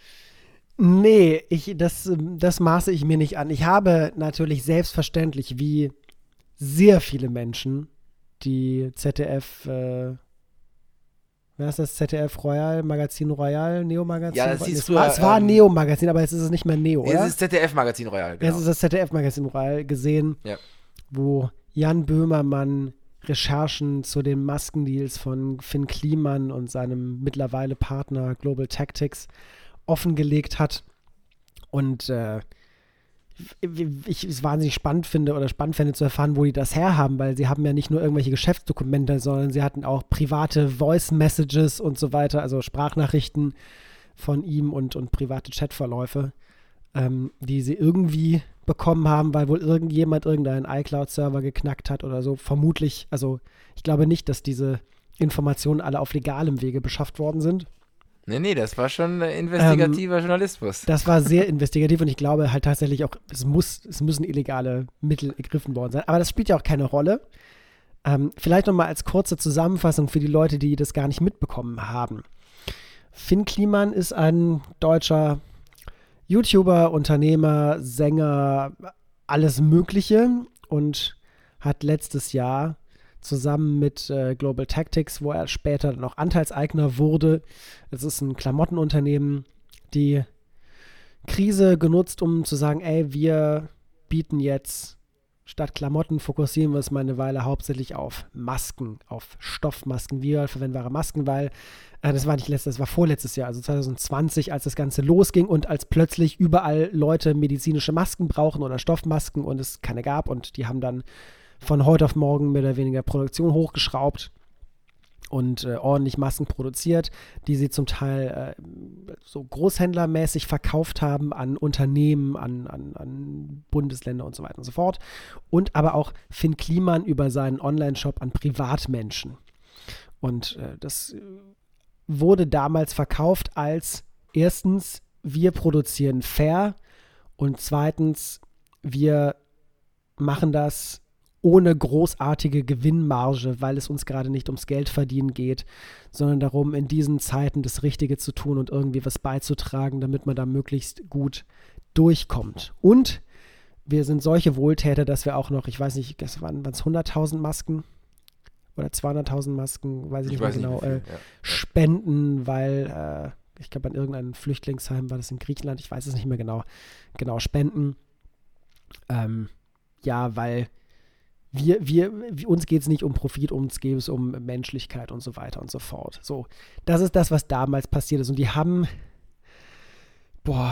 ich würde jetzt sagen, 2,3 Millionen ist so eine Zahl an verkauften Masken, die im Raum steht. Vielleicht war es auch 1,3 Millionen, auf jeden Fall im Millionenbereich. Also nicht ein paar hundert Stück, sondern schon ordentliches Kontingent, was sie da vertrieben haben. Und genau, gelabelt als alles fair produziert in Portugal und der Türkei oder so. Auf jeden Fall in Europa. Und jetzt kam aber die große Recherche und die große Story vom ZDF-Magazin Royal. Die Masken wurden doch zu größten Teilen nicht in Europa gefertigt, sondern in Vietnam und Bangladesch. Selbst bei dem Stückpreis für Großabnehmer gab es eine Gewinnmarge von über 100%. Und die Masken, die man so freundlich und großzügig an das Asyllager gespendet hatte, waren fehlerhafte Masken, die man nicht verkaufen durfte. Also Masken, wie fehlerhaft, darüber wird gerade noch gestritten. Die Position von Kliman und Co. ist ja, die waren jetzt nicht kaputt oder sowas. Das Schnittmuster war nur ein bisschen falsch. Die andere Seite sagt, das waren defekte Masken. Und da ist jetzt nicht nur eine große Story draus entstanden aus diesen Veröffentlichungen, sondern es lässt sich ja schon absehen, dass das Ganze auch ein juristisches Spektakel werden wird, weil sehr viele Partner und Kunden von Finn Kliman und Global Tactics, das muss man ja immer so ein bisschen trennen, haben da natürlich darauf reagiert und fanden das überhaupt gar nicht so toll, dass sie mitbekommen haben, dass da Masken nicht aus Europa fair kommen, sondern aus Asien. Und Finn Kliman war sehr schnell dabei, um im Anschluss an die Sendung ein Statement rauszuhauen und hat dann einen Großteil der Forderungen entkräftigen wollen und gesagt, ja, alle die Masken, die er über seine Website gekauft hat, die wurden wirklich alle nur in Europa produziert und die größeren Vertriebspartner, wie zum Beispiel in Deutschland war es About You, dieser Online-Handel, die wussten alle Bescheid, wenn die Masken aus anderen Ländern kamen. Und da sie aus anderen Ländern kamen, wusste man halt auch an den Einfuhrlisten und so weiter, die sie auch ausgegraben hatten. Woraufhin aber zum Beispiel dann Vertragspartner wie zum Beispiel About You gesagt haben, nein, wir wussten nicht, dass die Masken aus Bangladesch und Vietnam kommen. Wir hatten die Informationen, die kommen aus Europa. Wir wurden einfach, Betrug. Einfach schlicht und ergreifend.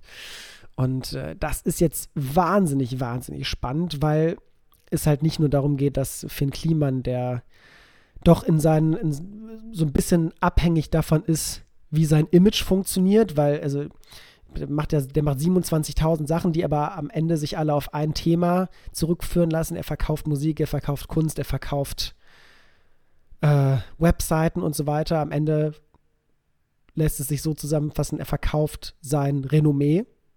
Das ist das, das ist sein Geschäftsmodell. Und nicht nur, dass das ordentlich angekratzt ist und auch einige Partner sich von ihm schon distanziert haben, sondern da stehen halt tatsächlich einfach handfeste Betrugsvorwürfe im Raum, die mitunter doch schwerwiegende juristische Konsequenzen nach sich ziehen können.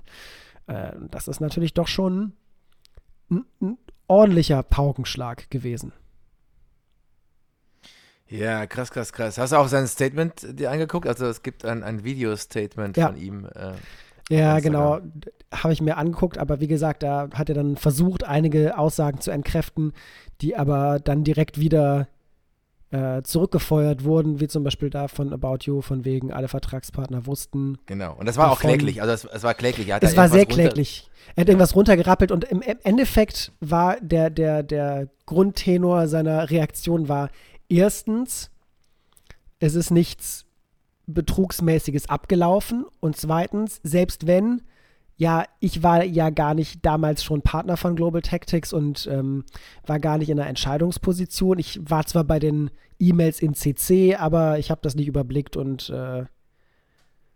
konnte das nicht richtig wissen oder habe es nicht richtig verfolgt, was ich hätte tun müssen. So diese Reue-Nummer nach dem Motto, ich hätte das besser überblicken müssen und das konnte ich nicht tun und das ist richtig blöd von mir gewesen, aber eigentlich trifft mich keine Schuld, weil ich habe nichts entschieden. Was aber in seinen Sprachnachrichten steht, die er da hin und her geschickt hat mit dem Chef von Global Tactics, lässt auf ganz andere Dinge schließen. Aber das war halt alles echt wenig überzeugend. Also sehr wenig überzeugend. Ja.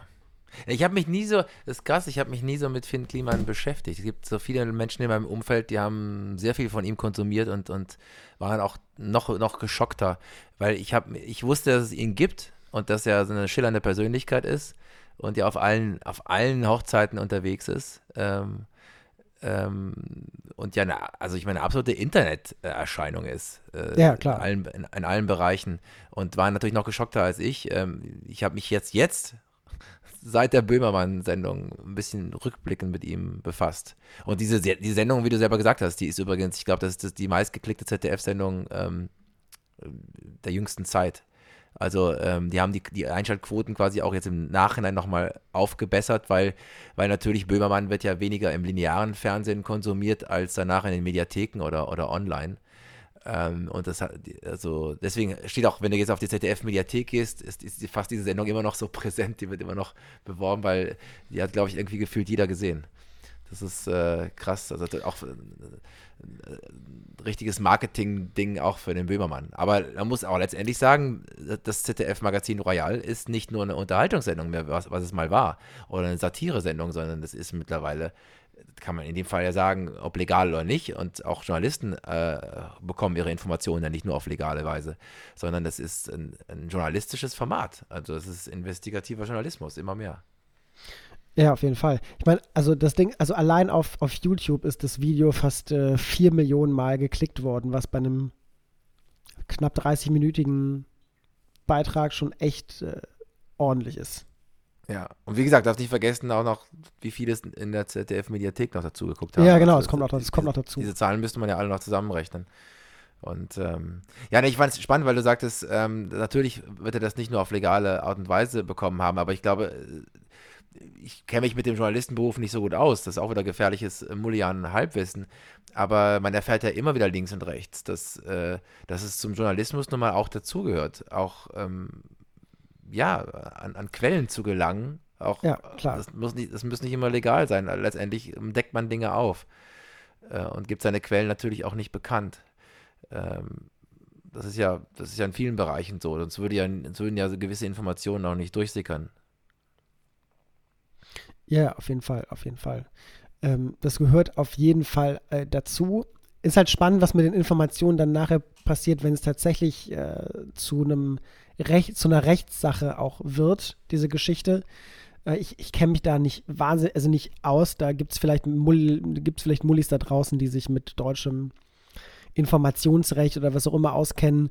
Aber ich glaube, dass es doch bei Gerichtsverhandlungen und so weiter nicht ganz so einfach ist, Beweismittel vorzulegen, die aus illegalen Quellen stammen. Aber ich bin mir nicht so sicher. Vielleicht ist es auch nur mein seltsames, verschrobenes, popkulturelles Serienwissen, was da zum Tragen kommt. Und das ist totaler Blödsinn.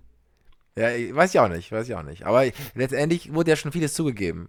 Also aus diesen Chats herausgehend gab es ja schon einige, sag ich mal, zwischen Anführungszeichen Geständnisse. Also, Ja, logisch. Ich quasi meine, was willst du auch sagen? Nee, das habe ich nicht gesagt. Das ist nicht meine Ja. Stimme. Ja, aber in dem Sinne braucht es diesen Beweis nicht mehr. Wenn sozusagen eingestanden wird, dass es ja stimmt, was da steht. Ja. So. Ja. Aber naja. Hey, immer Das gespannt. ist eine spannende Geschichte auf jeden Fall. Stimmt, das war auch, also wenn man so rückblickend auf die letzten 2, 3 Wochen schaut, war das auf jeden Fall auch ein Ding. Und bei mir ist auch zum Beispiel ein Thema, da beschäftigst du dich, glaube ich, nicht so mit. Deswegen, ich habe es ja auch schon ein paar Mal angedeutet, also ich beschäftige mich ja seit Anfang des Jahres immer mehr mit Aktien, ETFs und auch ein bisschen Krypto.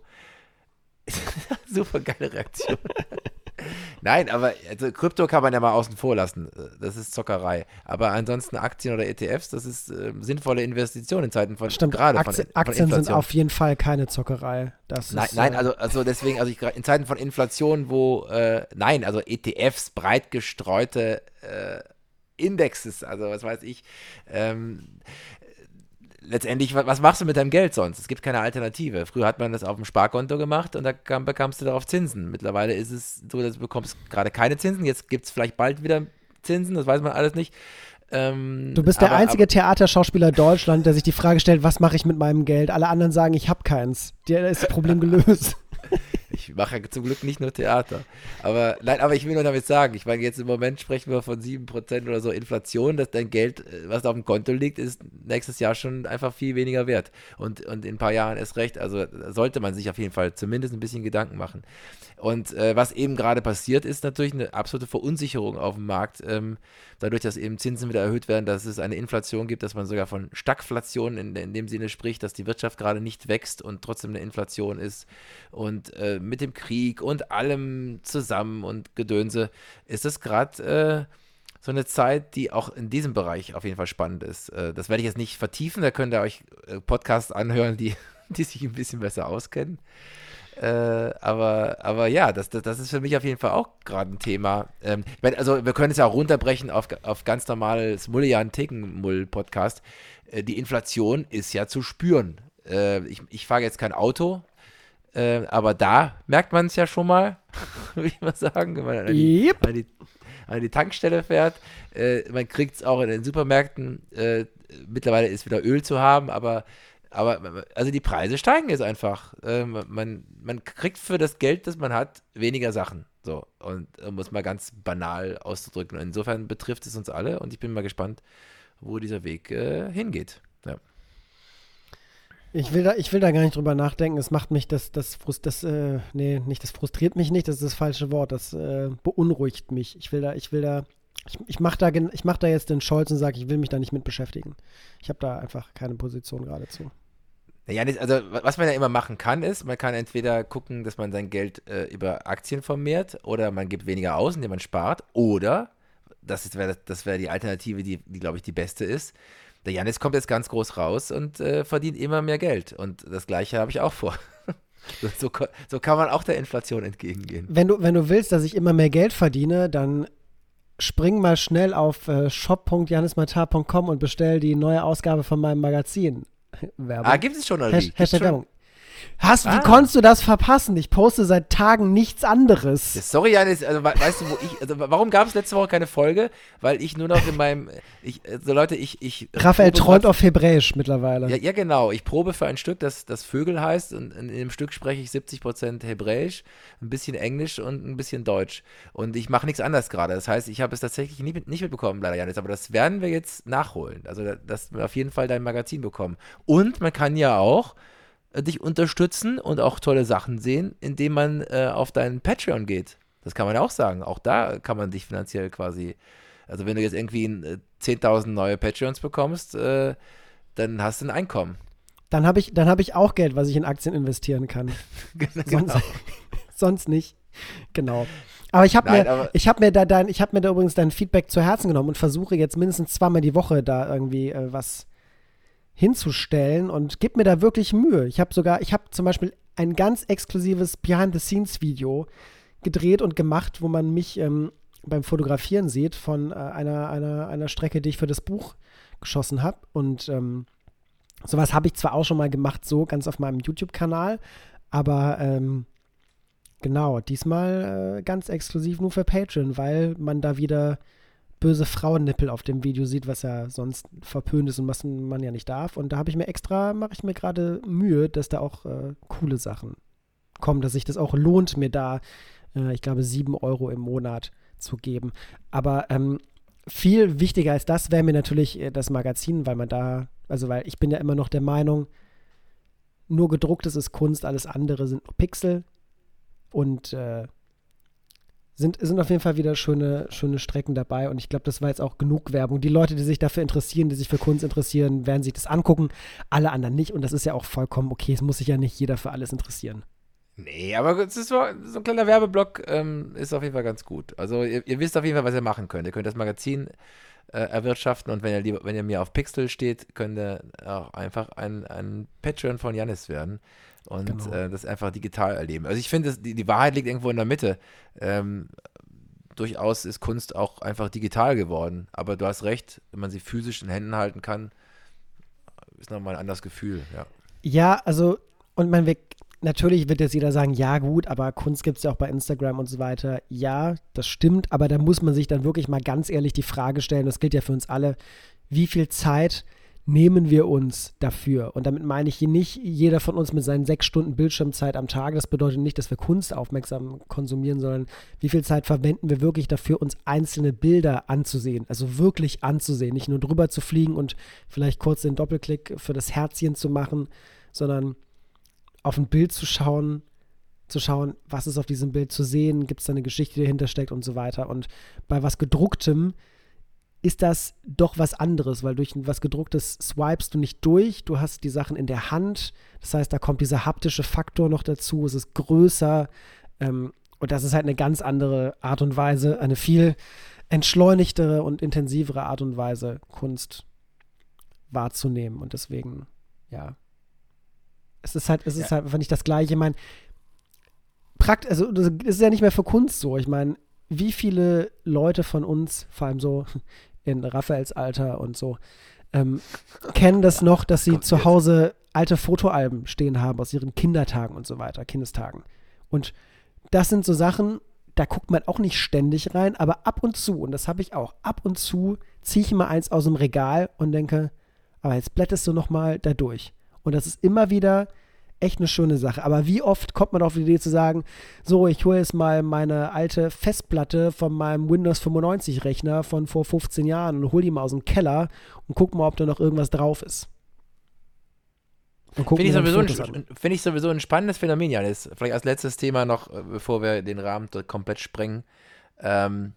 Was passiert eigentlich mit diesem ganzen Datenmüll? Also wir sammeln ja alle hunderte von Fotos und Bildern, die wir mit irgendwelchen Handys gemacht haben oder irgendwelchen Digitalkameras.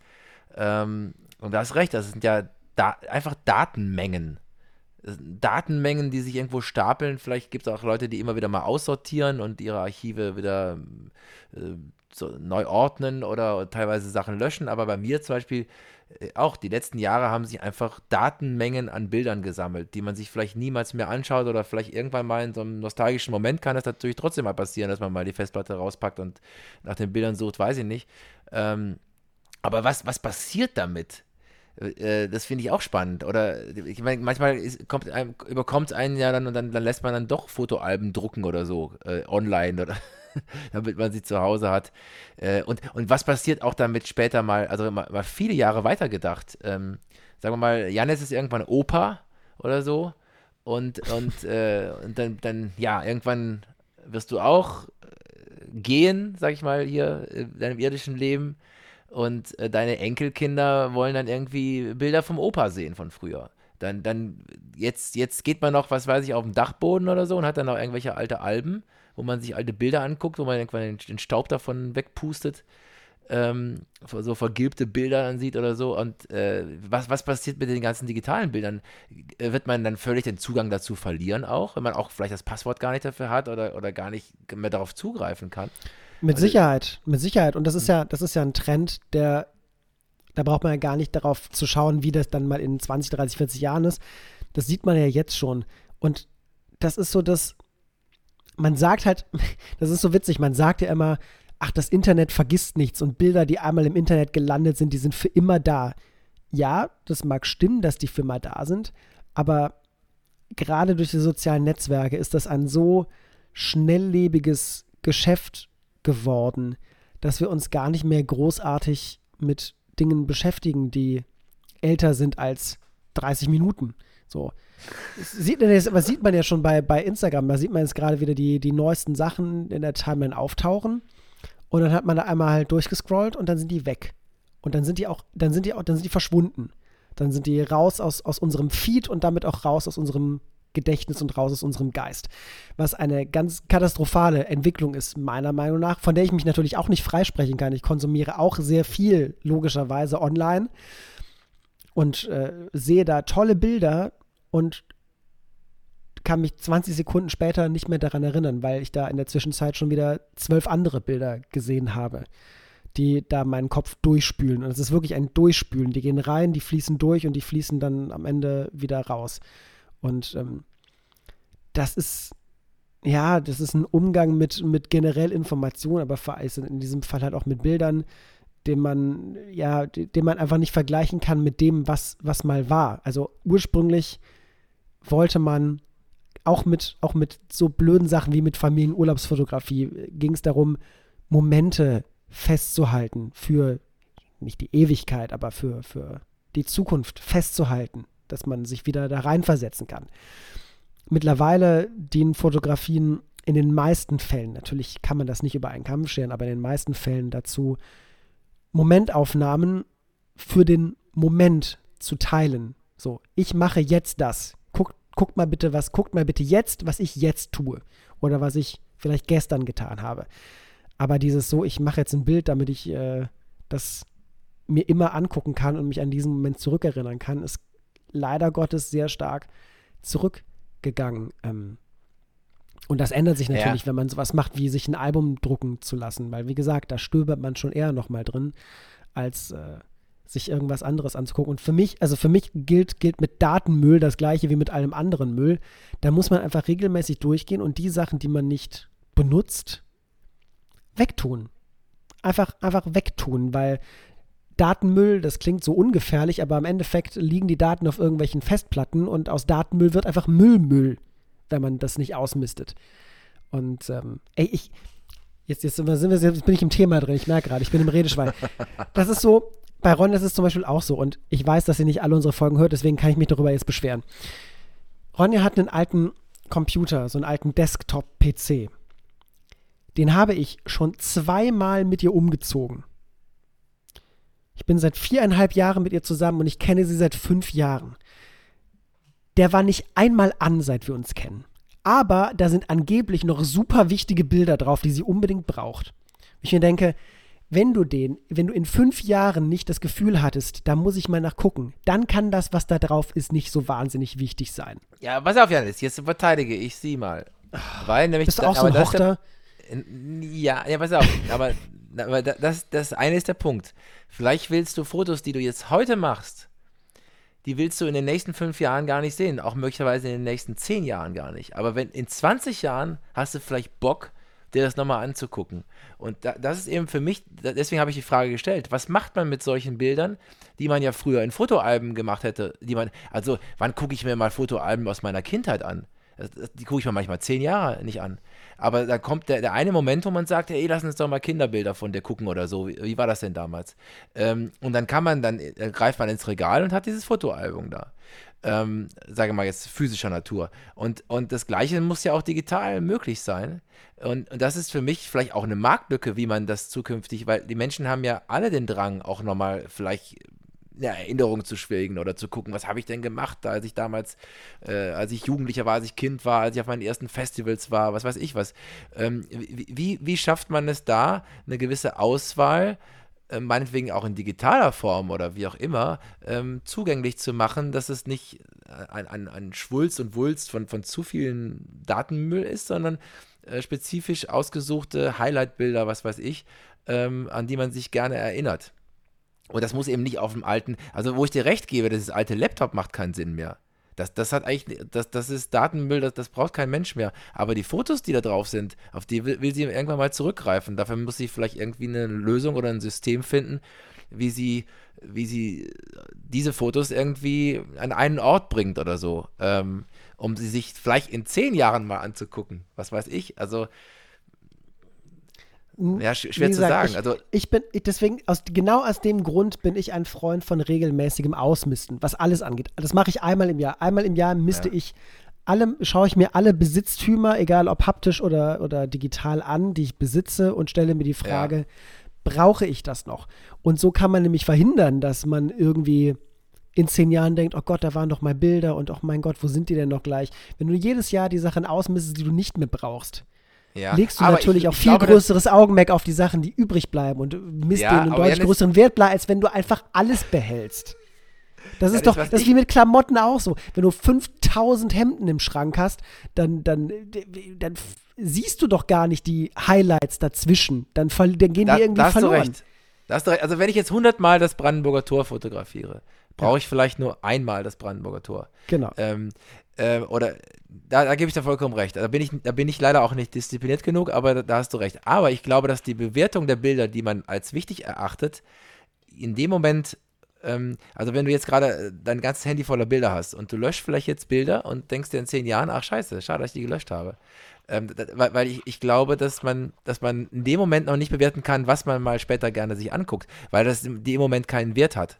Also wenn ich jetzt zum Beispiel wenn ich da mal Bilder gucke, damals ist angefangen mit unserem Mullian-Podcast oder so, oder was habe ich dann da gemacht, oder in dem Moment erachte ich das vielleicht gar nicht als wichtig, diese Bilder, und denke mir, brauche ich jetzt gar nicht, warum brauche ich jetzt die Bilder, aber später bin ich vielleicht glücklich, da mal zu gucken, ach, wie lustig, wie ich damals ausgesehen habe oder so. Weiß ich nicht. Also ich gebe dir recht, das ist so eine Mischung aus beidem möglicherweise, das gut auszusortieren und auszumisten und nicht alles zu behalten. Aber auf der anderen Seite manchmal nicht beurteilen zu können, was ist denn für mich später mal interessant als Erinnerung. Weil in dem Moment brauche ich eigentlich alles gar nicht. Also die Bilder, die ich jetzt mache, die brauche ich ja nicht. Kann ich auch alles erleben, was ich jetzt hier gerade habe.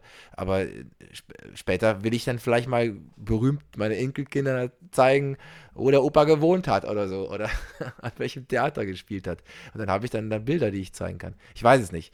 Vielleicht ist es auch, mein Gedanke dazu. Naja, also wie gesagt, aber gerade das macht ja für mich dieses Thema regelmäßig Dinge ausmisten so viel wichtiger, weil natürlich kannst du jetzt noch nicht sagen, oh, dieses eine Bild wird das sein, was mich in 10 Jahren zu Tränen rührt. Was du aber, wie wir gerade gesagt haben, sehr wohl sagen kannst, ist, von diesen 5000 Bildern, die ich von meinem Vorgarten gemacht habe, brauche ich 9.999 mit Sicherheit nicht mehr. Das eine vielleicht schon, aber dann behältst du das eine und dann legst du dir einen Ordner an, den du immer auf deinem aktuellen Computer zum Beispiel hast und immer fütterst, regelmäßig sagst so, ich gehe einmal im Jahr meine Highlights durch und die Sachen, wo ich das Gefühl habe, die könnten wichtig für mich sein, da nehme ich dann jeweils 1 von, nicht 20, sondern 1 von jeder Sache. Und dann sammelt sich was an, wo du vielleicht auch sagen kannst, ich mache jedes Jahr für mich ein kleines Fotobuch zum Beispiel, lasse ich drucken, damit ich die Sachen irgendwie noch ein bisschen cooler habe und mir die ein bisschen besser angucken kann als auf dem Handy oder auf dem Laptop zum Beispiel oder einmal alle 10 Jahre oder auch nicht oder machst es erst in 10 Jahren mal. Ey, da gibt es unzählige Möglichkeiten, aber nach 10 Jahren sich dann durch 50.000 Bilder zu quälen, um da dann die Highlights rauszusuchen, die es wert sind, sich anzugucken, die Arbeit macht sich doch keiner mehr. Ich gebe dir recht. Es ist auf jeden Fall, das schreibe ich mir hinter die Ohren. Nein, also ich bin zwar da nicht so diszipliniert, aber immerhin habe ich immer alles schön geordnet. Also ich würde immer wissen, wo ich was finde.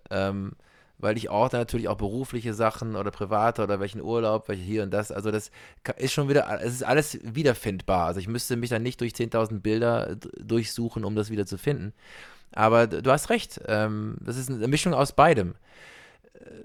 Es ist ja auch interessant, also das noch vielleicht als finaler Gedanke dazu, wie unterschiedlich Social Media Accounts auch gehalten sind. Also ich kenne Social Media Accounts, die lassen alle ihre Fotos noch von vor Jahren auch drin. Also ich merke das bei mir, zum Beispiel an einem Facebook. Wenn Facebook mich daran erinnert, vor 10 Jahren hast du hier die Blechtrommel gespielt oder so. Ich meine, das ist jetzt nicht 10 Jahre her, aber ich glaube, vor 10 Jahren habe ich das erste Mal in Stuttgart gespielt mit das Stück Feelgood oder so. Dann wirst du ja immer von Social Media daran erinnert, was du da mal damals gemacht hast. Und wenn du quasi durch gewisse Social-Media-Profile scrollst, siehst du ja quasi den Werdegang von Menschen, also wie sie quasi aufgewachsen sind, was sie alles gemacht haben. Das ist ja auch so eine Art Fotoalbum gucken. Manche sind aber auch so, dass sie sagen, nee, was sollen alte Bilder? Alles immer schön weg. Ich habe immer nur die aktuellen drin. Das handhabt ja jeder anders, aber vielleicht ist das auch eine Marktlücke, auch im Social-Media-Bereich, zu sagen, es gibt das Social Media, was vom Tagesgeschäft lebt, immer nur das neueste Bild zählt oder das neueste Video. Oder so ein bisschen, hier ist mein Werdegang als Social Media Account, keine Ahnung. Oder hier ist so eine Chronologie zu sehen. So ein Gang durch die Geschichte. Meine letzten 15 Jahre oder so. Ich weiß es nicht. Es ist nur interessant. Also, man muss ja neue Wege finden. Man wird nicht immer das alte System weiter beibehalten können. Klar, man kann weiter Fotoalben machen, aber es gibt sicherlich neue Wege, sich erinnern zu wollen. Denn Menschen wollen sich ja erinnern und wollen auch gerne mal auf ihr Leben zurückblicken oder anderen von ihrem Leben was zeigen, was sie damals gemacht haben oder wie das dann so oder so war. Und es gibt ja auch Leute, die haben, das habe ich zum Beispiel nie, weil ich bin ja so ein Hier- und Jetzt-Mensch. Auf meinem iPhone sind immer nur die neuesten Bilder und die anderen lasse ich verschwinden oder sind dann in der Cloud oder wie auch immer. Und es gibt Leute, die haben noch Bilder von vor 10 Jahren auf ihrem iPhone. Haben das immer von einem iPhone zum anderen mitgenommen und die haben zum Teil Kinderbilder von sich auf ihrem iPhone und können immer ihr ganzes Leben auf ihrem iPhone zeigen. Da bin ich zum Beispiel, so ein Mensch bin ich nicht. Aber das finde ich spannend. Die haben dann immer so schön wie du eigentlich immer so schön aufgeräumt und haben nur die allerwichtigsten Bilder immer auf ihrem iPhone oder auf ihrem Mobiltelefon. Und ich habe immer nur den neuesten Scheiß und davon viel zu viel. Ich gehe da auch regelmäßig durch, wobei ich sage, dass bis auf einige wenige Handybilder, die ich zum Beispiel jetzt mit Ronja gemacht habe oder von unseren Kätzchen, habe ich aber auch gar nichts wirklich wichtiges Bildmäßiges auf meinem Telefon, was aber daran liegt, dass wenn ich irgendwas habe, was ich denke, was wichtig ist zu fotografieren, nehme ich eine meiner Kameras zur Hand und die Bilder sind natürlich vernünftig geordnet mit Datum und Bezeichnung und so weiter abgelegt auf meinen Platten, auf meinen Festplatten, wo man halt auch dann nicht durchscrollen muss durch 100.000 Sachen, sondern wo man sehr geordnet dann findet, was man sucht. Aber das ist natürlich eine Berufssache. Klar, Eben, ja. dass das nicht jeder hat. Das habe ich natürlich auch beruflich. Ich habe für jedes Theaterstück, das ich gemacht habe, habe ich natürlich Fotos und alles. Und die sind natürlich alle in Ordner. Das ist sofort auffindbar. Genau. Aber es geht ja eben um die Urlaubsschnappschüsse, was weiß ich, was man eben so macht, ein paar Selfies und hier und da. Und ist aber natürlich am Ende des Tages auch eine Charakter- oder beziehungsweise Einstellungsfrage. Es gibt halt Menschen, die eher Tendenz dazu haben, viele Dinge zu behalten, weil vielleicht braucht man sie nochmal oder die eine andere Bindung dazu haben. Ja. Es ist bei mir zum Beispiel so gar nicht der Fall. Zum Beispiel an materiellen Sachen hänge ich fast gar nicht. Ich glaube, alle Sachen, die ich besitze, die mir wichtig sind, die ich bräuchte, jetzt abgesehen von Klamotten, die klammer ich jetzt mal aus, sondern so von generell Besitztümern, also Klamotten, Möbel jetzt mal nicht. Ich glaube, das, was ich wirklich brauchen würde, was mir wichtig wäre, das kann ich in den Rucksack packen. Alles andere könnte ich zurücklassen, ohne großartig mich zu beschweren. Ach du Scheiße, da sind wir 1:30 und da kommen wir so ein interessantes Thema. Das müssen wir nochmal vertiefen, auf jeden Fall in der nächsten Folge, weil das finde ich spannend, weil ich habe ja die letzten Jahre immer nur aus Koffern gelebt. Und dadurch habe ich auch gemerkt, was ich eigentlich wirklich nur brauche. Ich habe teilweise gar nicht mehr in meiner Wohnung gelebt in Berlin, sondern war immer nur in Hotels oder in irgendwelchen Gastwohnungen. Und ich würde nicht sagen einen Rucksack, bei mir waren es 2 Koffer und ein Keyboard. Das war's. Ja, aber gut, inklusive Klamotten jetzt natürlich in den Koffern. Genau, aber ich sag, also mein Leben passte in 2 Koffer plus ein Keyboard als Rucksack so auf dem Rücken. Ja. Das war mein Leben. Und wenn ich ganz ehrlich bin, alles andere habe ich gar nicht vermisst, brauche ich gar nicht. Also da bin ich genau bei dir. Ich brauche so wenig Materielles. Ich habe mich auch komplett reduziert. Auch beim letzten Umzug von Berlin nach Trier habe ich ganz viel verschenkt. Alles Dinge, die ich nicht brauchte. Man braucht so wenig, wenn man mal ganz ehrlich ist. Und da bin ich komplett bei dir. Aber Fotos ist natürlich nochmal, hat ja nicht nur einen materiellen Wert, sondern einen ideellen Wert. Das ist Ja, genau. Also genau. Erinnerungen sind immer noch was, natürlich sind auch Gegenstände eine Erinnerung und so weiter, aber das ist halt zweitrangig für mich. Also jeder, der jetzt zuhört, der mir schon mal eine Geburtstags- oder Weihnachtskarte geschickt hat, da muss ich euch leider eine Illusion nehmen. Ich lese die Karten und dann schmeiße ich sie weg. Das hat nichts damit zu tun, dass ich mich nicht darüber freue. Ich freue mich sehr darüber, wenn ich eine Karte bekomme und jemand sich die Mühe macht, da vielleicht sogar handschriftlich was reinzuschreiben und irgendwie Glückwünsche oder generell Lebenswünsche da reinzupacken. Aber das reicht mir. Ich brauche nicht den physischen Beweis, dass da jemand an mich gedacht hat. Den brauche ich nicht aufzubewahren. Das gibt mir persönlich einfach nichts. Das geht dann halt. Ja, also ich gebe dir vollkommen recht und ich habe es auch früher, ich habe es gesammelt und gesammelt und gesammelt in Kartons und Kartons und dann habe ich durch die vielen Umzüge, die ich hatte, auch mich irgendwann auch einfach von den Sachen getrennt, weil ich auch gedacht hatte. Aber trotzdem, das muss ich wiederum sagen, das merke ich jetzt auch, wenn ich einen Liebesbrief von vor 20 Jahren entdecke, so, ich sagte, das kannst du gar nicht einschätzen nach 5 Jahren, weil, aber nach 20 Jahren ist das eine total geile Erinnerung. Also ich bin mittlerweile so weit, dass ich das dann für mich digitalisiere, dass es kein Ballast ist, kein physischer Ballast. Weil das kann ich gar nicht alles aufbewahren, will ich auch gar nicht. Du hast so viele Liebesbriefe bekommen in deinem Leben, die passen gar nicht in Ordner. Raphael Grosch hat eine eigene iCloud-Mediathek, wo nur Fanpost und Liebesbriefe und Bekundungen sind. Nein, aber es ist ja trotzdem irgendwie schön, sich an manche so Sachen zu erinnern. Das hat ja das Gefühl von, ich gehe auf den Dachboden und entdecke irgendwie alte Sachen von früher oder so. Das ist, ja. Aber klar, man kann das nicht alles aufbewahren. Ich gebe dir vollkommen recht, du kannst das nicht alles aufbewahren. Wo willst du das hinmachen? Da bräuchtest du irgendwie allein ein ganzes Haus oder ein ganzes Lager dafür, um alles, was du in deinem Leben da angesammelt hast, zu behalten. Da geht es eher wirklich um die Erinnerung und die ist vielleicht viel schöner. Also die Erinnerungen ist ja auch das Einzige, was mit der Zeit schöner wird. Das ist das Coole. Also Erinnerungen steigen im Wert. Während alles Physische ja an Wert verliert mit der Zeit, wenn es älter wird, ist es so, wenn du dich an einen Urlaub erinnerst von vor 10 Jahren oder an dein Abi oder an deine Abiturientenreise, was weiß ich was, an deine erste Liebesbeziehung. Der Mensch tendiert ja auch dazu, schöne Sachen dann noch schöner zu finden, je weiter das zurückliegt. Erinnert man sich nur noch an die positiven Sachen und vergisst vielleicht auch die negativen Aspekte, warum diese Beziehung dann zum Beispiel in dem Moment nicht gehalten hat oder so. Und Erinnerungen werden mit der Zeit einfach schöner, die gewinnen an Wert. Während alles Materielle, was du dir kaufst, wenn es nicht gerade eine Geige ist oder was weiß ich was oder ein Kunstwerk, dann verliert das mit jedem Tag, wenn es Land geht, an Wert eigentlich. Naja. Das schließt sich total der Kreis, weil dieses Thema Erinnerung und der Wert von Erinnerungen ist auch eines der zentralen Themen bei den beiden Blade Runner-Filmen, die ich gestern im Kino gesehen habe.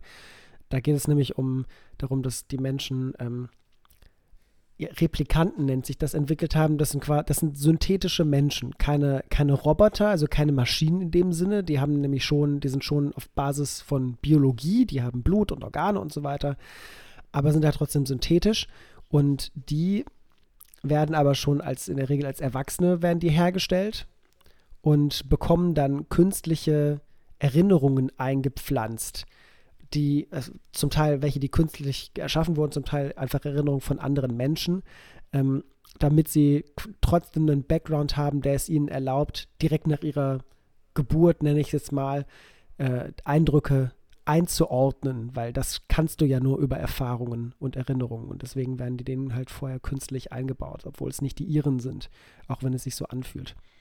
ist also sehr spannendes Thema und sehr schön, wie sich thematisch da der Kreis schließt zum Anfang unserer Sendung. Das ist schön, das ist wirklich, also das lassen wir so stehen. Und als Inspiration, sich das anzugucken, wenn jemand wie ich es noch nicht gesehen hat.